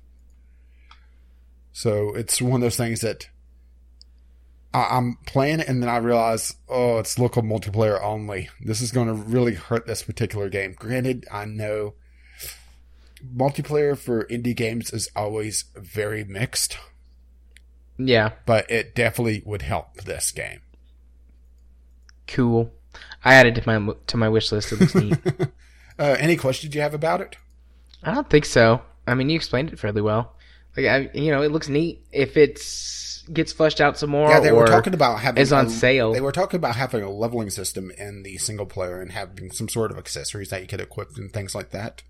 I'd love to see them have it where you could equip different bots, because right now all the bots are exactly the same. They're essentially a pair of tank treads with two prongs on the front, and there is a pneumatic ram that you could launch the ball with. And there's two versions of it. You could launch it forward or you can launch it up. And launching it up feels a little cheap because there's no vertical mechanic in this game for the bots themselves. So you pop the ball up over someone and there's nothing that they could do about it. Right. But it's very Rocket League-ish in that where they're allowing for the vertical element for what traditionally is a very two-dimensional game, but they're not building around the gameplay for it. So that is something that they need to take a look at. Yeah. It looks neat. If it goes cheap enough, or if they flesh out the game and add some more stuff to it, I'd pick it up. Yeah, like I said, I had fun with it. It's shallow right now, but it's also an early access title. Yeah. And since I can't really talk about the price point on it, it's one of those things that I enjoyed it for what it is. I wish that there was more. I hope that they are actually able to do more. But for local co-op or local multiplayer, I'm not sure how they handle. I think there's only 2-player right now for co-op. I wasn't really able to test that because I typically do these games late at night. And I don't have anyone around to help me with that anyway. I don't have enough controllers to really be able to test it. So that's also an issue. Right. But it could be fun. Yeah, it looks like a fun game to sit and play with some friends that come over, or my kid, or Katie, for a little bit. It's like, hey, you want to play games for 15 or 20 minutes? Sure. Let's play a quick game of robot soccer. Yeah, and I would say this would be a good gateway drug to get people into Rocket League. Because this is essentially Rocket League Lite. Yeah. And the game is also a bit customizable on its time frame. You could set the game time for various time limits.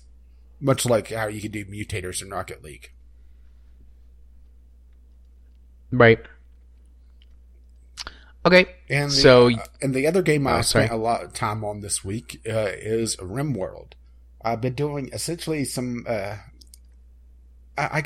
research. I did a research colony, and I kind of no-lifed the game for 2 nights. I loaded it up at midnight, and then next thing I know, oh look, the sun's coming up.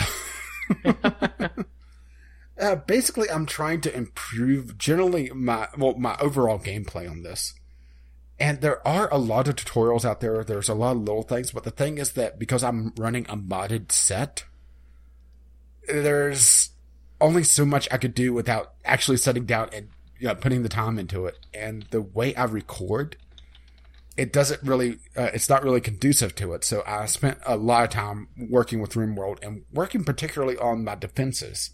Because that's been a real issue for me. It's just how to set up defenses to repel certain types of threats. Particularly mechanical threats. And I think I may have finally cracked that nut. Nice. I'm not sure if I want to spoil too much about that, though, because it is an ongoing series. But I've also been working on various, what researchers does what, because sometimes they're not quite as clear, and I'm also working on just my general order of research. What to work on first and what gives the most benefit, because sometimes it's not quite as clear, and sometimes things aren't as useful as you would may think. I'm not researching for a new mod set just yet. The series is ongoing still. As a matter of fact, I have about a week and a half of it in the can still. So that's still ongoing, the current playthrough. Are you going to add Taylor now? If he wants to. I'm not going to add him against his will. Mostly because terrible things tend to happen to people there on my name list. I kind of had that epiphany, I found an old copy of the name list, with a bunch of names crossed off. It's like, if someone came in here, they would think I'm a serial killer. Some kind of like crazy stalker or rapist or something. They could go a lot of ways with that. Oh, well, you took it a very dark route then. I was just killing them. There was actually a mod, a rape mod that was taken down off of the RimWorld Nexus just this last week. Somebody actually added that. Interesting. Yeah, well, it was like, okay, this is an interesting mod. Okay, it adds that. That's interesting. And then I got to the point of to the part where they included prisoner rape. It's like, oh, this is not going to stay on the Nexus. Because I'm constantly looking for new things to add to the mod list. And I'm trying to make it so that outside of things like combat realism, I try to go as kind of vanilla as possible. Things that fit with the mod or fit with the game. And a lot of what's out there kind of breaks the feel of what I'm going for. So it takes me a lot of research to find particular mods that I like. And sometimes I get mods that are, not ready for prime time whenever I find them. So I, store them away. If you go to my, I'm not sure if you're able to view my favorites on the workshop, but if you do, there's pages and pages of mods that I'm watching. Nice. Yeah, I don't know actually if I can I do that?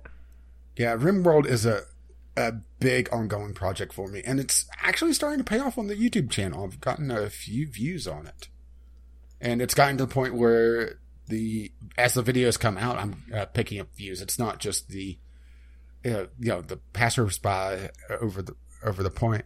A matter of fact, I went to YouTube just now, and the latest video, I believe, just got a comment on it. So it actually feels pretty good to do that. Nice. See, that's RimWorld 23. I'm going to have to amend my spam list because some of the shorter comments get caught by it. Right. Well, you've talked before, though, about getting spam and stuff. Yeah, I get... for a long time, I got nothing but spam on my YouTube channel. That's why the spam whitelist is very, or I should say the blacklist. Not the whitelist is a different idea. The blacklist is a very, very extensive file. Let's put it this way: you put a link in your comment, it goes to the spam folder instantly. Nice.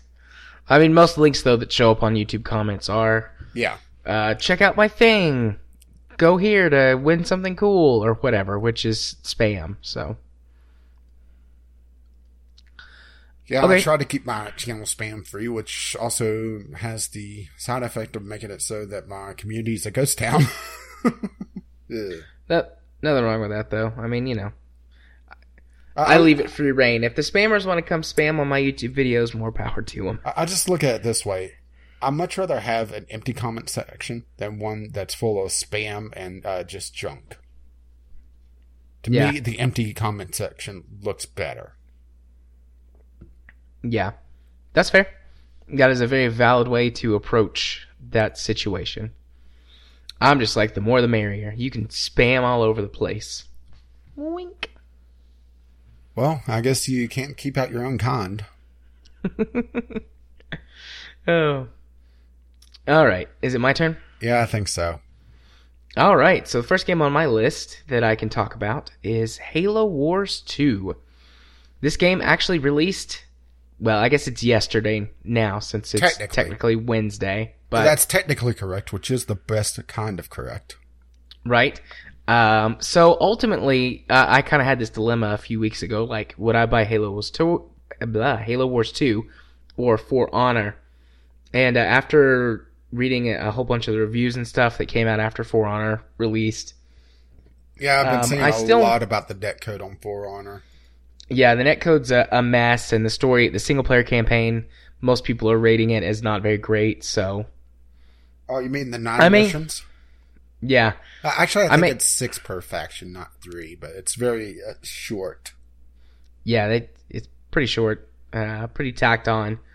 Which I may still pick the game up at some point anyways on sale, but definitely not a new purchase. So that left Halo Wars 2.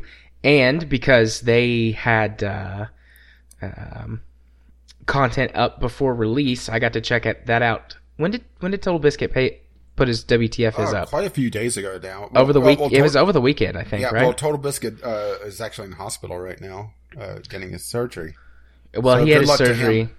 Oh, he's already come through his surgery. Yeah, well, for recovery, I should say. Oh, yeah. Jenna posted on or tweeted earlier that he was doing fine. I was keeping an eye on that. Yeah. But so anyways, he put up his WTF of it over the weekend at some point. And basically, it was more Halo Wars, which was pretty much all I wanted out of it. So I was like, sweet, I'll buy this. I've put about 3 hours into it so far. I didn't get a ton of time to play it because, I mean, you know, it's only been out for like 24 hours. Unless you bought the special edition pre-order or whatever, and then you could play it early, but thou shalt not pre-order. So I didn't do that. Oh, so no speaking for you today. Also, it was like $30 more, and I was like, I'm not going to pay for a season pass and your digital whatever. It's a really, really interesting game, but interesting in a good way. Not interesting like, well, it's got some problems, but I like it. Overall, the game is good. The biggest problems that would come with it would be from people who have a pretty wide RTS background. It's fairly simplified to deal with the fact that it is intended to be a console RTS that's been ported to PC. So there's lots of little things in it, like the radial menus, and a lot of the hotkeys don't make any sense. Yeah, I saw the radial menus and just how they were handling the hotkeys. And no, I'm not talking about Total Biscuit spending 15 minutes on the nuttiness that is the key rebinds, but just how they handled everything in the base. It's like, nope. Yeah. I mean, that's exactly how it was in Halo Wars 1. And it's, I mean, that's how most console RTSs do it.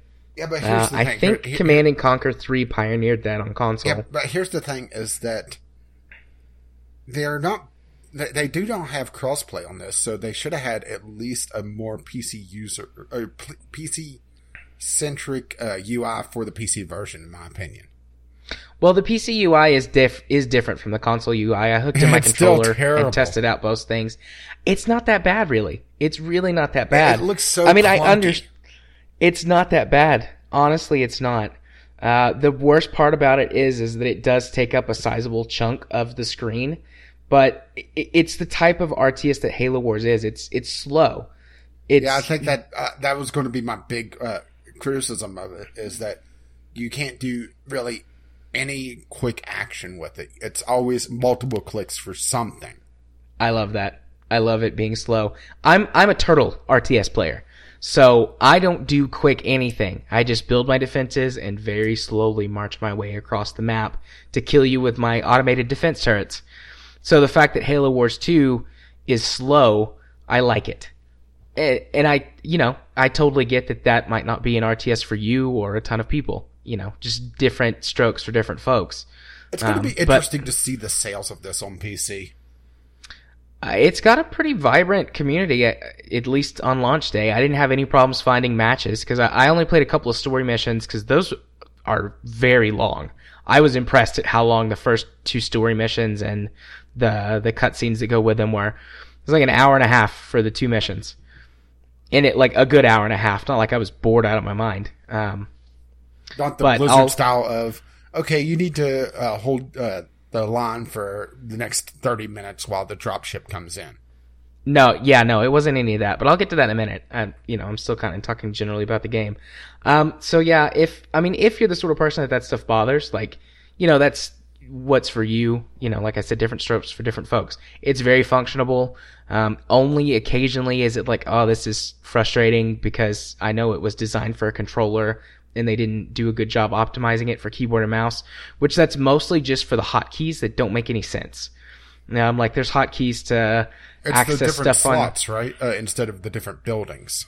Yeah, instead of having hotkeys to quickly jump to a specific building, it pulls up a specific slot on the base. And if you don't remember what you put in which slot and which slot is where, because sometimes the bases are oriented differently on the map, and so you get like confused in your mind. If you don't remember, then you're just pulling up the wrong buildings. So I don't really even bother with that. I tried it a little bit, but it was frustrating. So I would just use the hotkey, which just jumps your camera directly to your base, and then I'd interact with it with my mouse. Yeah, like I said, it feels so clunky compared to what I'm used to. I think that's the problem, is that I'm not a huge RTS player, but I do have expectations for the genre. And that's probably why I absolutely hated the last half of Brutal Legend. Yeah, I am a really big RTS player. I've played every Command & Conquer game that's ever existed in the RTS spectrum. I played the old Doom.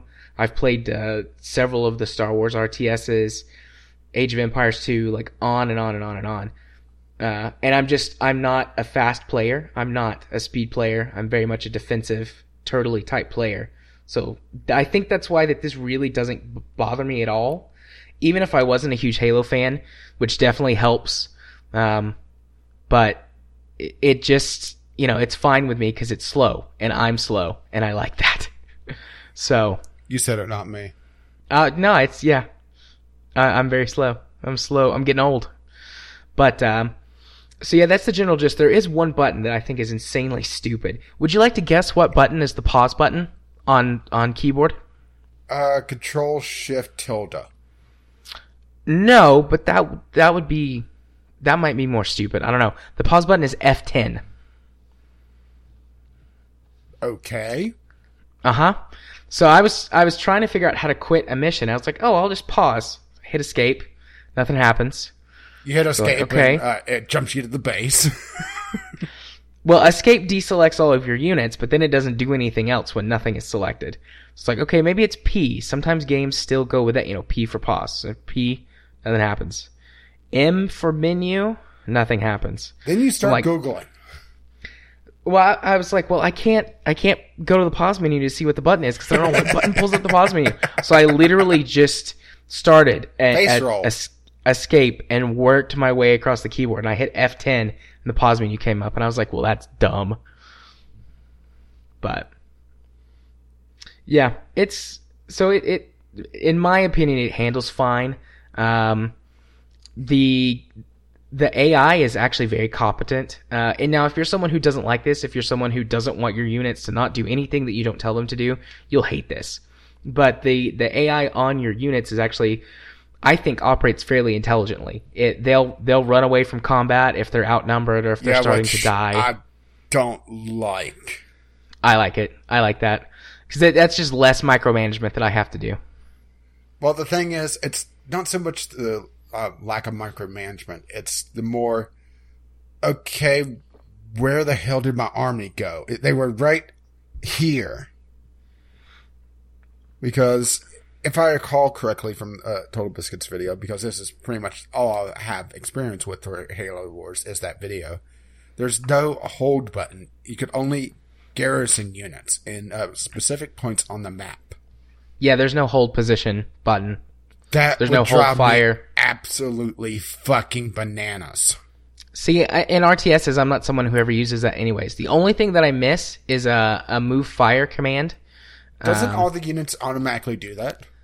They do, but whenever they're on the move, they don't attack enemies as intelligently as if enemies come up to them naturally.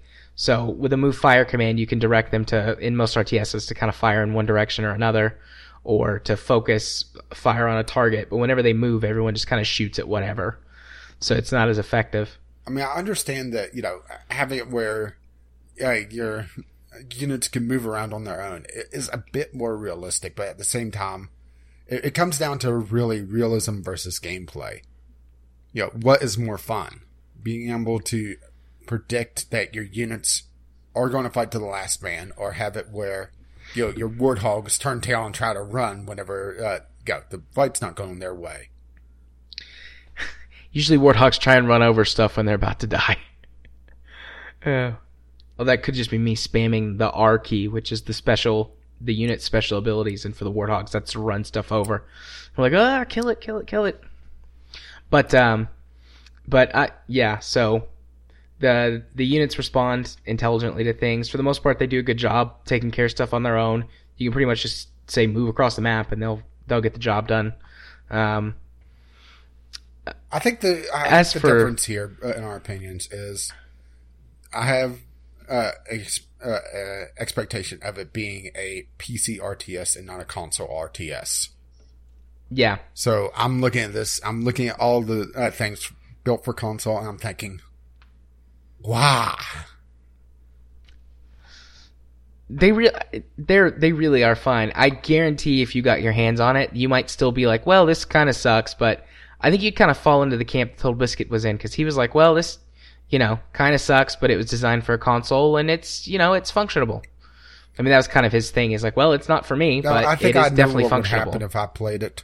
I'd get pissed off at handling the base and uninstall the game.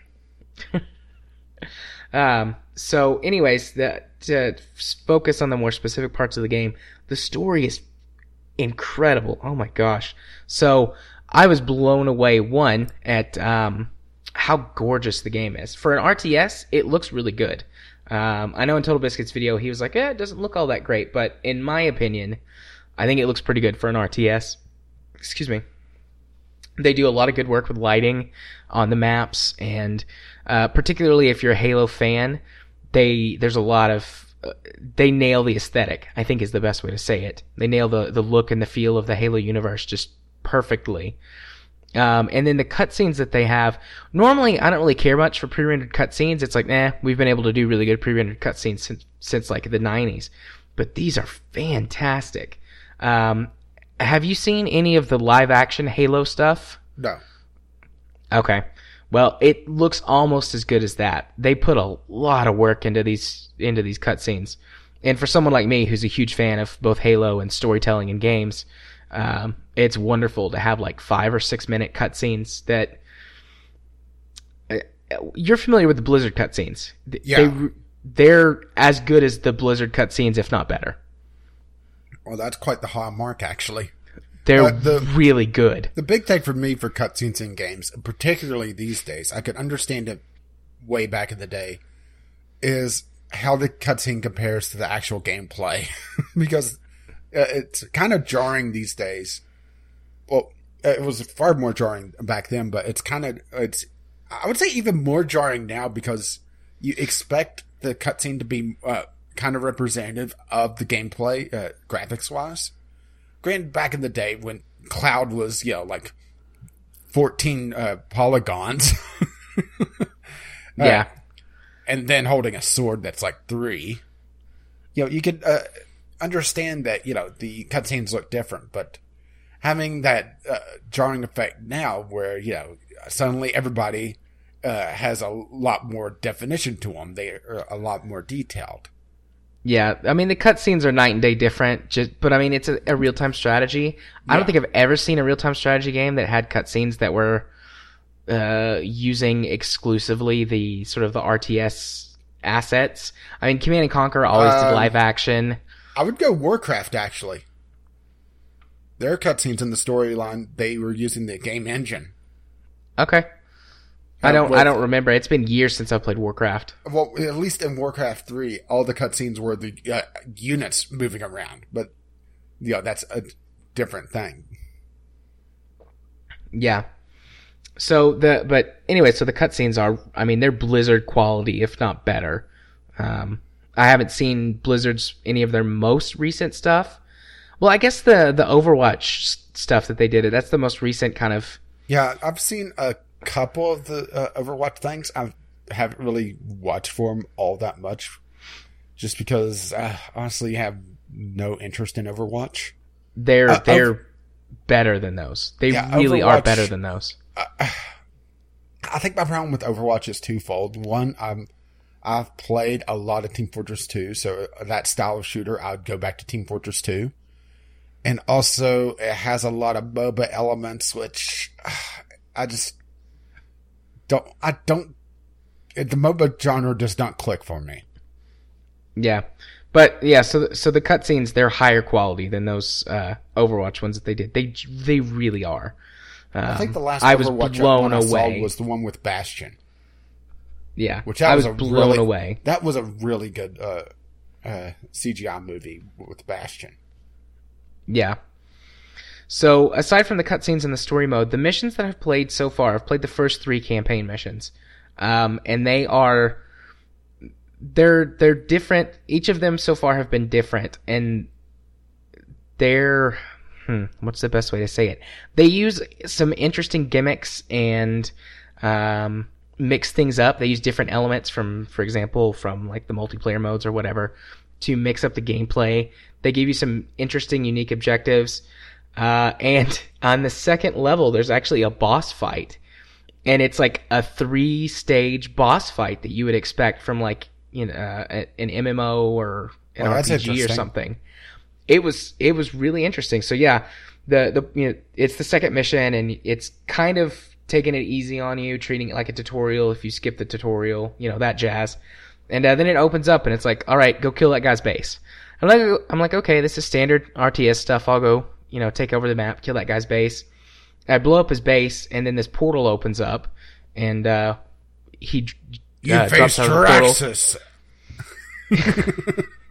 His name starts with a D. It's Devios. I'm not 100% sure how to pronounce it. But anyways, he jumps out of the portal, and he's like, "You humans, I will kill you for doing all of this stuff." And so at first you're just fighting him like he's a really thing. But so the first wave you're just fighting him like he's a strong enemy, and he's got a shield. And when you take down his shield, he enters the second wave of the boss fight, and he calls in reinforcements and a capital ship strike that you have to avoid. And it's pretty much an instant kill on any of your units if they're caught in the blast radius. So you have to, and when it's going on, he's invincible. And so you have to kill his allies, avoid the capital ship strike, and then take down his second shield. Then once you take down his second shield, he calls in more reinforcements. The capital strike keeps coming, and then he gets a new special ability that will around him. He creates like this laser field, so you have to position your troops properly to avoid everything and take him out. It was really interesting. I was really surprised. Like, oh wow, this is a proper boss fight where you have to maneuver your units around and pay attention to what's going on. Boy, Blizzard's gonna be pissed. So yeah, and then the third mission uses a lot of the kind of blitz mechanics from one of the multiplayer modes. So you drop in units. I haven't beat it yet. Actually, I saved and I had to quit. So I don't know if it'll have an interesting boss fight or not. But, I mean, they set the bar really high early on for both gameplay value and mechanics and their storytelling potential. So I was thoroughly impressed and really happy. You know, I would have liked the game regardless if it had just been more of Halo Wars 1, because I, you know, love Halo, love RTS, but they actually went and made a good game, which is nice. I played a couple of skirmish modes. You get, how many different heroes are there? 6 or 7 different commanders that each have their own. Well, I was kind of talking out loud. But they each have their own special abilities and special units, and in the Blitz mode, they also get special cards, and there's daily challenges that give you XP. I have no idea what the level is for, but you have a level. I'm like level 2 or 3. I don't know if it unlocks rewards or not. I haven't been to the Blitz mode to open up all my card packs and everything yet, so I don't know. I've heard some rumblings of possible pay to win on the Blitz mode. I haven't really looked into it, though. I wasn't sure if we were going to be talking about this game this week. Well, I mean, I haven't. I'll play Blitz mode some for next week. They've had some... the one game that I tried to play multiplayer with other people, I don't know if like... Well, I don't know if it uses peer-to-peer or dedicated servers. I know that if you're playing it on console, you have dedicated servers, but I don't know if the PC users get access to the Microsoft servers. The game was really, really spotty. The connection was really spotty.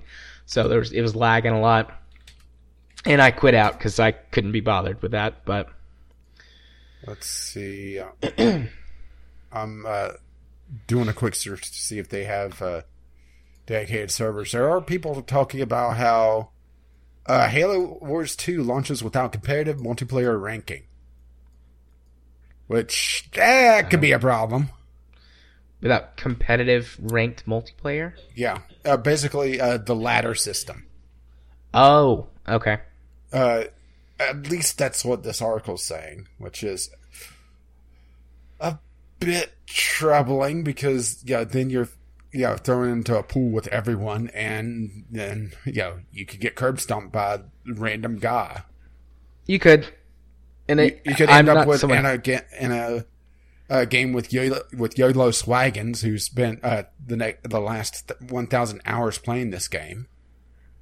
Yeah, but I don't really care much for multiplayer, so I don't really care. I know it's terrible of me, but I just want to play my Halo single player story and enjoy it. Eat it all up, just gobble it all up. Delicious story. But I'm really, really happy with my purchase. I'm really glad. Like I told you, I watched TV's WTF Is, and I was like, okay, basically, it's more Halo Wars 1 at the very least. And that's all I wanted out of this game, so I will buy it and play it and love it. Just because it's more Halo Wars. And then it turned out to be a really good game on top of that. Performance-wise, also, it's been good. It's inconsistent, but it never drops below 60, except for pre-rendered cutscenes, which are 30. Which kind of sucks, but what are you gonna do about it? Pre-rendered. Can't change the frame rate on it. Not with that attitude. Yeah. So, I'll go ahead and move on. So the next game that I played, you remember, what was it last week? Executive Command? Yeah, I actually played a little bit of that. I found it very unrealistic. I wasn't able to threaten Mexico. Fair enough. So I played the other two of those, Lawcraft and Argument Wars. Lawcraft... I'm sorry, but those are just hilarious names. Lawcraft is... I didn't like it as much. It's kind of a puzzle game. So you choose which House of Congress you want to be in, the Senate or the House. You create your congressperson, and then you choose some things. You choose a political party. You choose a personal value, which is like what you primarily support, or like what's your primary thing that you're into.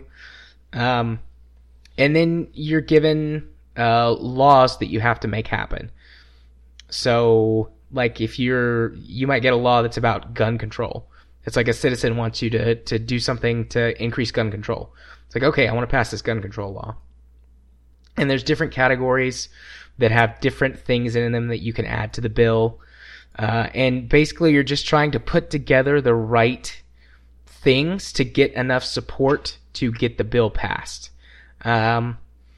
So you can make it as easy or as hard as you want. Basically, if you pick like a Democrat or a Republican and you run with something that's very mainstream Democrat or Republican, you'll get a bunch of support in your party, and it'll be easier to get people from the other side to agree by including just a couple of things into your bill that doesn't necessarily support your position but aren't so far out there in left field. Or you can make it like impossible on yourself and play as a Democrat or Republican and try and pass a bill that would be on the opposite side of the aisle, and then nobody in your party supports you, so you can't pass the bill. And I mean, it's really just a pretty simple puzzle game that's easy to figure out. Nowhere near as good, in my opinion, as Executive Command. I passed like 2 or 3 bills and then passed one that was like really impossible, or it should have been impossible, but I just went through and kind of broke the system. I was like, okay, I'll add this and this and this and this and this. And eventually I just got enough support by randomly clicking on stuff. And it was like this really messed up bill that like required everybody to own guns.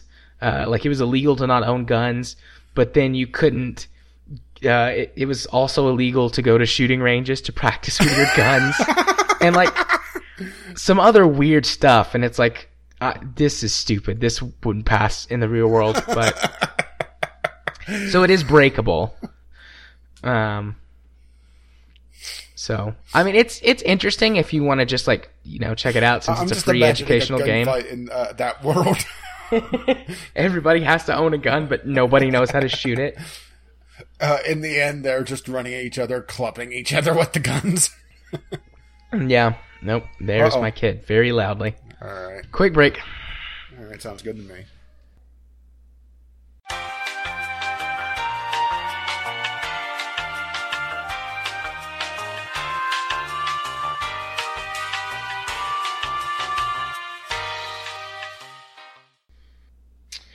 Right. Okay. Where were we? I was getting ready to talk about... for fuck's sake. What? Click on a link for the Windows Store, and the Windows Store app pops up. It's like, hey, you are looking for something on the Windows Store? Here, let me help. Let me get in the fucking way. Yeah, I hate the Windows Store. Okay. I was about to talk about Argument Wars. So, Argument Wars is the other one. Again, maybe it's by the same people. This one is covering the judicial branch of government. And it has several precedent-setting Supreme Court cases that have happened throughout the years. And you can choose to play as either the plaintiff or the defendant. And depending on which case it is and which side, you know, that depends on which side of the issue that you're arguing. And you have to win your case by presenting the proper arguments and evidence before the Supreme Court. I have a feeling this is going to be very much of a puzzle game as well. No, it was very much like Ace Attorney, interestingly enough. They even have the whole objection thing that you can call. And if you do it at the wrong time, the judge yells at you and takes points away from your score. But I didn't really like Argument Wars very much. It's very obtuse, and it requires you to actually have a decent amount of knowledge about the Constitution, as well as certain other law practices and precedents. Like, it doesn't do a very good job teaching you things that you need to know. And sure, I mean, you can go reference things and look stuff up that would help, but the whole point of the game is supposed to be, you know, educational, and it's not a good teaching tool. It's an interesting enough game, and I mean, thankfully, I have got a very, very rudimentary understanding of law and a decent grasp on the Constitution. But well, you know, with how things are going, you probably need that grasp. Yeah. So I love how you're ignoring me poking you about it now. there's also certain points of it that just don't control well. I don't know if it's just like poorly communicated to you what you're supposed to do, or if the touchscreen on my device is not working properly, or what. I mean, I don't have problems with anything else. I don't think my phone was broken, but Have you tried defragging it? yeah. Oh, see, you should never do that. There's certain tools that you can use in the game to help you out, or that you have to put together properly in order to make a coherent argument. And it's like, why won't this spin or switch around? Like, am I doing something wrong? And then it would seemingly at random work. It's like, okay, I don't know what I did. Let me just try and do that thing again. Oh, that didn't work. What is it? So, I don't know. It doesn't control very well. Or at least it didn't for me. I think it could be a fun game if the first case that you did took a better job explaining things to you, or if they just fixed the interface. I don't know what it is about it, but it just wasn't working properly. Which kind of sucks, because I really did like that Executive Command game. Yeah, I did play through one time on Executive Command. I found it interesting. I did find it that there was a very cut and dry, what is right and what is wrong. But it's more geared towards teaching about the powers that the president has and what he could do more than anything else. Right. Did you play it on fast mode? No, I didn't play on fast mode yet, so maybe that's the problem I had. Yeah, when you play it on normal mode, you can get to things one at a time really easily. Fast mode speeds up that process quite a bit, so you're dealing with multiple things at the same time a lot more often, and some of that stuff slips by you. The good old pocket veto. Yeah. Yeah, I found in fast mode I sent the Secretary of State to do a lot more things. Well, I sent him to do pretty much everything anyway. I took care of almost everything myself on my first playthrough. What's the point of having the trained monkey if I can't send him out every so often to dance? Yeah, fair enough. But so yeah, those are all the games I played this week that I can talk about. I mean, I played If My Heart Had Wings, but it's not game that's time. Next week. And then I played Factorio, but a discussion that we had about Game Club stuff that probably pertinent to talk about now, since I just brought it up. So, rule of thumb, Game Club games that are on the list, we're not going to talk about or at least talk in depth. I think that should be a more sensible rule. We can talk about playing them somewhat, but you were really breaking down Factorio. Yeah. So, just going to dial it back a little bit. So yeah, those are my games. You sound so depressed on that. Now I feel like an ass. Well, my voice is also starting to go. I had,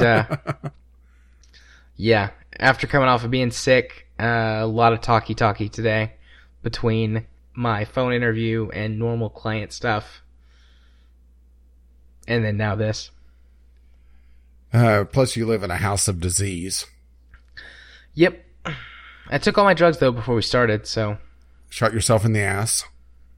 I wish.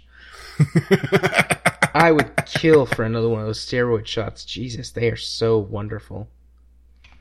Easy there, Barry Bonds. I felt so good. I mean, I don't feel terrible now, but my cough came back today because the steroid shot wore off, and that's also hurting my voice for sure. Thankfully, with judicious application of cough drops and Dayquil and water and hot beverages, my throat has been fairly tame tonight, but it's definitely I can feel it. I'm gonna have a sore throat tomorrow for sure. So community corner. Yeah, let's breeze through that. Let's see. Look, crickets. Mail is empty. The question of the week, I'm basically taking what little tweets we had. and putting them there because they were kind of related. But yeah, we didn't have a lot of interaction this week, so I think we're going to have to go poke the audience at some point. Let Groove out of the crate. Yeah, Groove. Get out of the crate. Write to us. Well, let's move swiftly along to the question of the week. What were your thoughts on Steam Direct? And we didn't have any, well, if you're pardon the term phrase, direct answers on that, but we did have a Chemist and Groove having a little bit of a discussion that was related to it, so I'm just going to mix the tweets in there and be done with it. Okay. Chemist, listening to Co-Optional, apparently there was already a $100 per game fee on Greenlight, so they're actually loosening control, which we didn't really mention, but it's been one of the things that the Greenlight fee is the bottom of the barrel for where they're the window of where they're thinking about having the fee for Steam Direct. Yeah, I could have swore that I mentioned it last week. Maybe I didn't. I don't recall it being mentioned. But okay. The podcast recordings tend to turn to a blur. That's very true. Most of the time during the podcast recording, it's like, didn't we talk about this at the beginning of the show? Groove, I honestly can't tell whether you also listen to Co-Optional or you're just taking the piss right now. Chemist. I accidentally copied the same things twice. Never mind. That was a mistake on my part, trying to get things done early. So let me go to Twitter real quick. Whoops. Fuck it. We'll do it live. Yeah, sorry about that. I tried to get things done early and was reading the news articles at the same time. So it was Chemist that said, honestly, I can't tell whether you've also listened to Co-Optional or taken the piss right now. And Groove said, I actually thought they would go for 5,000, which, yeah, Groove was asking, aren't they going to change that to 5,000 for the Steam Direct? And that's the upper end. That's the thing, is that it's a window between 100 and 5,000. That's a hell of a window. Yeah, that's a big window. The thing that, and you know, everybody, or not everybody, but many news sites and things latched onto the $5,000 number, but yeah. Unless that's changed in the last day or so, there's been no confirmation on what the number's going to be. Yeah, sorry guys about getting the tweets wrong, but oh well. Do you expect me to have the community corner be perfect? I mean, really? It's me.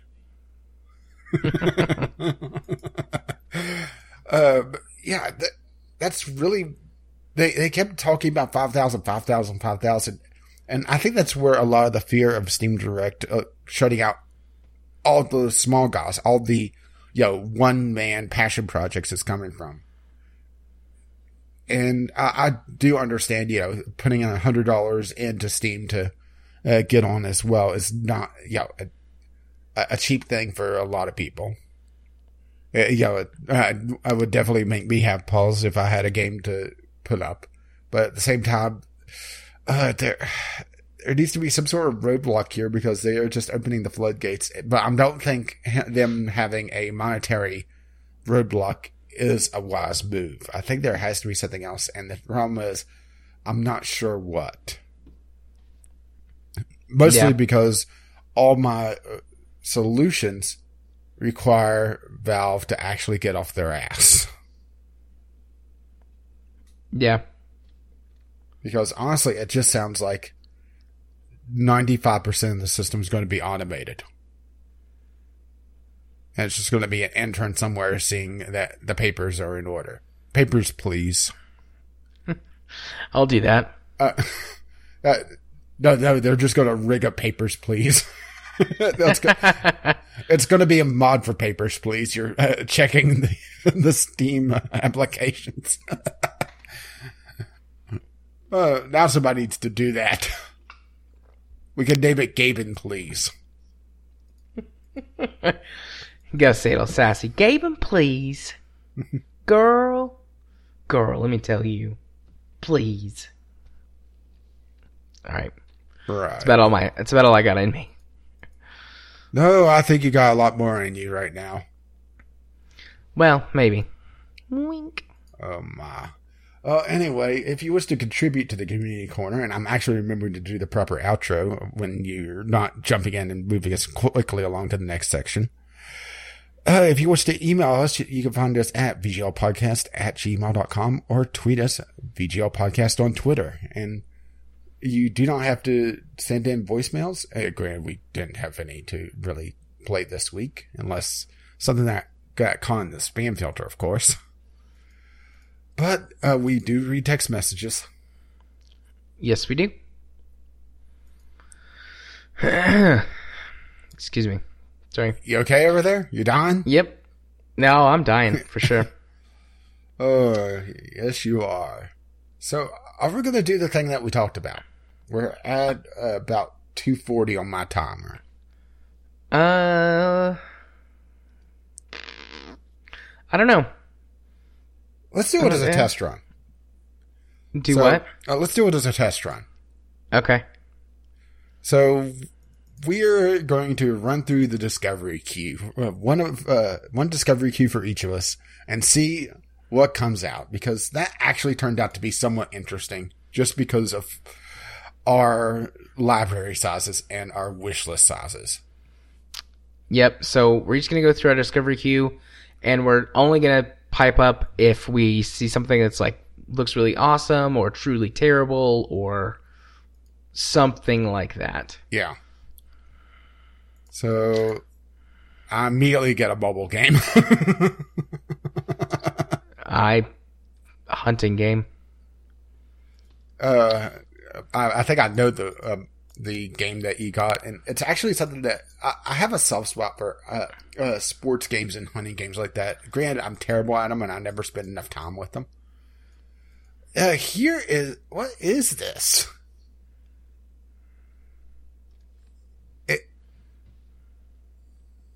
Okay, this is from Tiny Build, which, they do odd things to begin with. I'm going to send you Guts and Glory. Is that what it is? Yeah. Did you just get it?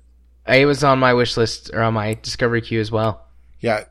This looks like basically a mixture of Goat Simulator-ish action and just an open world physics sandbox.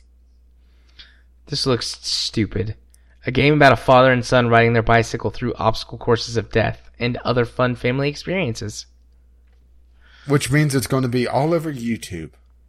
I mean, just look at the GIFs on the store page. It's pretty much YouTube bait, the game. Yep. And that's probably why it's going to be popular. I mean, granted, Tiny Build is known for their quirky games, and I've had a lot of problems with Tiny Build games overall. Just not that they're technically bad. It's just they're often... there's always been some sort of design decision that I've always found questionable. So it looks like it's going to be that sort of thing for this one as well. But yeah, if you're into the Goat Simulator style of game, well, there you go, I guess. Yeah, there you go, I guess. Not interested. Mark that is not interested and move on. Well, let's just put it this way. I am going to be signing up for a review copy of that if it's available. Yeah, sure, I'd play it for free, but I'm not going to buy it. Oh, I need to turn off the sound. Couple of non-interesting games. 3... Yeah, this is going to have a lot of you editing out just dead air, I think. Yeah. Oh, what is this? I'm getting a lot of ones with mixed results or mixed reviews. Heberiki March Red Army Girls Brigade. Oh, this is a God. visual novel. Oh boy, here we about Russian army girls with big boobs. And then it looks like Advanced Wars style turn-based strategy battles. Okay.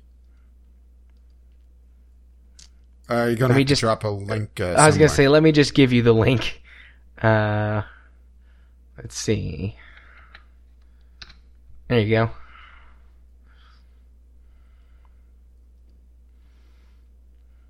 Oh, that girl's topless. But it's okay. She's got suspenders covering her nipples. Of course it is. Well, English language not supported. That's okay. Add to wish list. You don't care, do you? And be sure to add it to the show notes. Yep. This is interesting. I mean, it's dumb. Totally dumb, but interesting. Yeah, I got... Oh, it's free to play. Free to play. Oh, God. I'm downloading this right now. I got a Warhammer game. Warhammer 40k Sanctus Reach. Rated very positive, actually. Which is actually a bit of a rarity for Warhammer. Warhammer games are all over the place, quality-wise. So, seeing something rated very positively, and an RTS at that. Let's see, when did this come out? This came out, actually very recently. This came out in January 19th, this year. I think I remember TB talking about it on... Yeah, I think so. One of the last couple of co-optionals. Was this one of the ones that he was praising, or? I think this was the one that he liked. And then the one that came out for mobile was the one that he hated.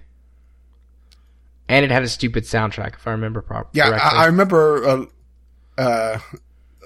listening to that podcast.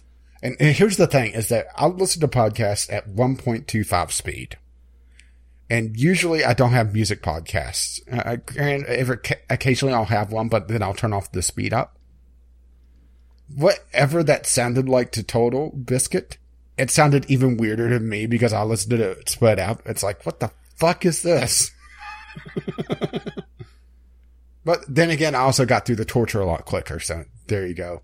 But this actually doesn't look bad. Granted, I have no idea about this particular game, and the only experience I have with the Warhammer 40k universe in the RTS genre is the Dawn of War series, which is a very different beast. Well, I should say I have played Dawn of War 2, which is more squad-based.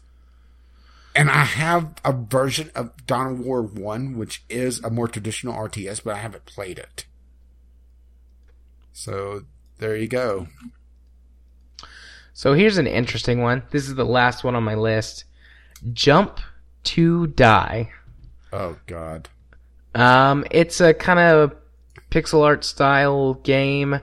The description is very vague. Now you have a chance to operate your own company of suicide. But if you go down and you read the description of the game. Yeah. So it looks like you run a company where people pay you to commit suicide by jumping off your building. Oh, I'm getting so many bad mobile ports. Oh, here's one I can talk about. I got Blood Bowl Chaos Edition. For those who don't know, Blood Bowl is the Warhammer universe again. For some reason, I got two Warhammer games. But this is the fantasy Warhammer universe. Mixed with essentially rugby. They brand it as football, but it's essentially rugby. There's no set plays or downs that you would think with football, and it's definitely not soccer. Yeah. And also a lot of death. It's basically the perfect football game for me if you've ever played with me in Rocket League. Or should I say Murder Ball. Murder. There's a bunch of different races, and each race has their own specialty. There's elvish bullshit where the elves tend to be very agile and can dodge in and out and do passing plays a lot easier.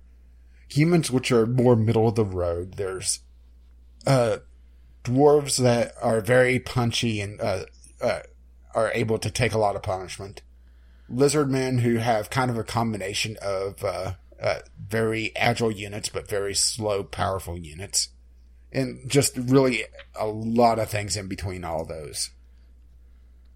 It's Blood Bowl is a tough game to get into. There's a lot of various rules to learn, but it is, if you like board games and like complex board games, it is worth the time to get into Blood Bowl.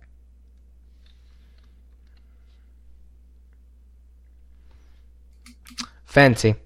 Well, yeah, my whole list is finished off, so. Well, I got one more remaining after this, and we'll see if it's worthwhile. Oh, and it would help if I tab to the proper thing, and... This is more up your alley, but I actually played the old version of this. Princess Maker Refine. Oh, I know about Princess Maker. It's essentially a life game, a life simulator, mixed with a RPG. A lot of different choices and different paths that you can take. You're raising your daughter to try to make her a princess, essentially. And like I said, it's a life simulator where you're teaching your daughter various skills and bringing up her stats. But you also send her out into the world to do various things. I'm not sure how the remaster of it is, for lack of a better term. It does look like it's all 4:3 resolution, which may turn off some people. But it is rated very positively, so there is that. So it looks like it's not a complete pile of shit. Which is a high praise, isn't it? Yeah. It doesn't look like it completely sucks. So yeah, I've seen the original. Yeah, I ended up with 4 things off my queue. Looks like there's a Princess Maker 2? Yeah, there was a couple versions of Princess Maker back in the day. I'm not sure which version this is from. If this is from the first one or... from the second one. But I'm looking at some of the reviews of it, and this is basically a game about raising numbers to get certain endings based on those numbers. Well, it's a life game. I mean, that's the thing. I like that sort of thing.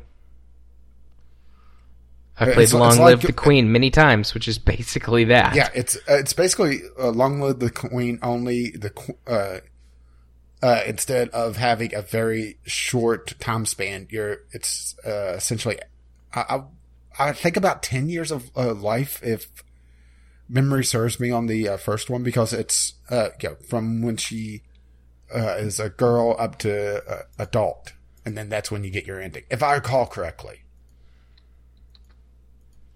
It's been a long time since I played Princess Maker.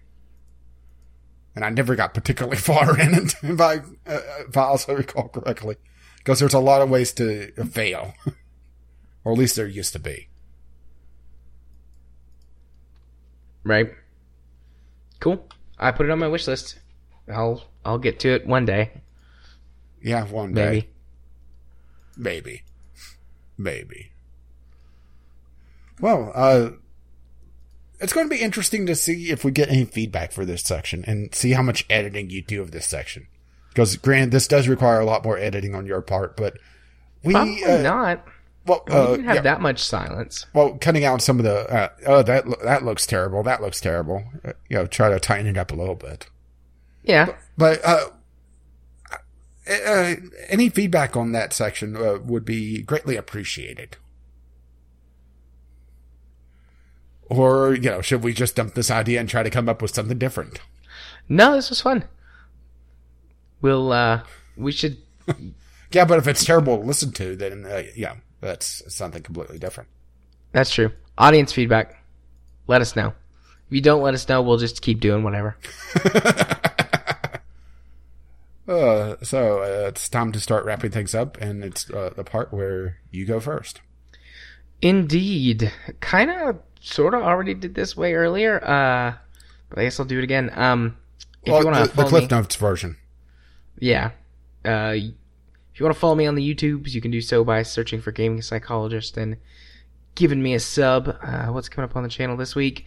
I actually have organized some Divinity stuff to go up, so I won't catch up to you, but there's like 5 or 6 episodes scheduled to go up soon, so yay for Divinity. And that's about it. Aside from the podcast, still recovering a bit from my illness. Looking forward to streaming tomorrow night, though, as long as my voice doesn't completely go. I don't think it will. It just Yeah, feels any like idea tomorrow's what you going to be... wanna- Any idea what you want to play? I don't know. What do you want to play? I've been actually itching to get some more Rocket League with the guys. Okay, Rocket League it is. I'll post a tweet about it early tomorrow, or maybe I'll set it up on TweetDeck before I go to bed. But speaking of Rocket League and streaming, if you want to watch me stream games, join us for a stream. You can do so over at twitch.tv/jarthur4707. If you want to follow me on Twitter so that you can see all the things that I tweet about, mostly political, here lately also about all of the diseases that have entered my household. Are we still talking about the politics? Yes. You can do so at JMA4707. Sorry, but I have to share this mental image. I just had a picture of Alec Baldwin as Trump. He just stands there, like, makes a couple facial expressions, like, yes. Yes, making a facial expression on an audio-only podcast. Amazing. Welcome to the visual portion of the podcast. Go watch Saturday Night Live, and then you'll have the visual portion. Yeah, no, I would be okay with Alec Baldwin as Trump being here, but not actual Trump. What about the catheter cowboy? I would love for the catheter cowboy to be here right now. We'd have a jolly old time. Talking about the nuclear triad. Yeah, and sorry the clitoris. as I hit the mic. And last but not least, if you want to be friends with me on Steam, I accept all friend requests and trust that you're all really awesome people. So far, I have not been wrong to put my trust in that fact. My Steam username is jarthur4707. And if you wish to let them know exactly what episode you're coming from, the password for this week to tell him is Master Chef. Master Chef. Nice pun. You thought it was going to be something else, didn't you? Maybe. Could have went a few different ways with that, but Master Chef was a good one. All right, what about I'll you, save buddy? the other ones for later.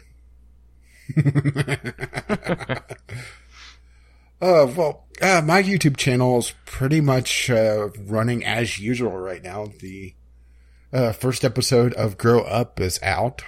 Not a lot of views on it, but then again, it is a Ubisoft game, and it's one of their indie Ubisoft games. So I actually like the indie side of Ubisoft. It's the AAA portion of Ubisoft that pisses me off. It's kind of weird on that, isn't it? How Ubisoft is almost two different companies, or two different publishers, I guess, for lack of a better term. But Ubisoft's smaller games I actually like. As a matter of fact, this is the second in a row that I've played. Because remember, Valiant Hearts is from Ubisoft. Yeah.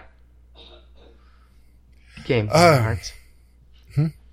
I said, good game, Valiant Hearts. Yeah, I saw Anyways. the ending coming a little bit too much, though, I think. It was telegraphed a little too much to me. Or maybe I just went into it with the proper expectations to, kind of take the punch out of it, which I think is more the thing. I wasn't spoiled per se, but I knew how the war goes and how the tone likely was going to go with the story. But let's see. RimWorld is still trucking along nicely, even though I'm doing a basically experimentation colony in single player and off. I should say, it's all single player, but without recording it. But that actually lets me focus more on the mechanics and learning various little things that I kind of overlooked or just hadn't noticed. So there's that. That's what the entire purpose of me spending some extra time with RimWorld, particularly my mod set, has been. So hopefully that improves the gameplay on that front. And of course Divinity, which actually didn't get to render that, so I'm going to be quickly rendering that tonight to get out tomorrow. Yeah. Having a bunch of fun with Divinity. We had some interesting things happen in the last recording session. Yeah, that was fun, though. That was a good recording session. Yeah, we're going to have to try to get some episodes ahead, so whenever the house of disease catches you again, we're not scrambling. Yeah, when Katie's gone for that 2-week vacation, we should take some time to do some extra recording. Okay, so right now the docket is masturbate with your offhand, fuck everything in the house, and Divinity. Yep. Hopefully not all at the same time. Yep. Got it. Boy, that's going to be an interesting thing to explain to Katie later. Where have all these things come from? Well, it's funny you mentioned that. Oh, and of course, well, quickly getting back on subject and hopefully quickly away from that subject. The Sunday Sampler is continuing on. I have a couple candidates for this week, and they're a couple strange ones. Let's just put it that way. And of course, this podcast appears there on Fridays at noon. You can find all that over at Gaming with Caffeine Rage, or find me tweeting, actually ranting this week, and actually putting stuff on Twitter at Gaming of CR, which swiftly runs us into our ending. You could reach us at vglpodcast@gmail.com if you wish to contact us, or the show's Twitter, VGL Podcast. Our Patreon is patreon.com/VGL Podcast if you wish to contribute to this madness monetarily and help pay the bills. And our RSS feed, if you're watching this on YouTube, can be found at vglpodcast.podbean.com. And we're also on iTunes and Google Play. And hopefully Google Play updates this time when you yell at them. Hopefully. Our intro and outro music is On the Ground by Kevin McLeod. You can find his work at incompetech.com. And as always, this is the lovely music starts to roll across my currently scratchy voice. I was about to say, you better not say lovely. Nope. Bye-bye now. See you next time. Bye-bye.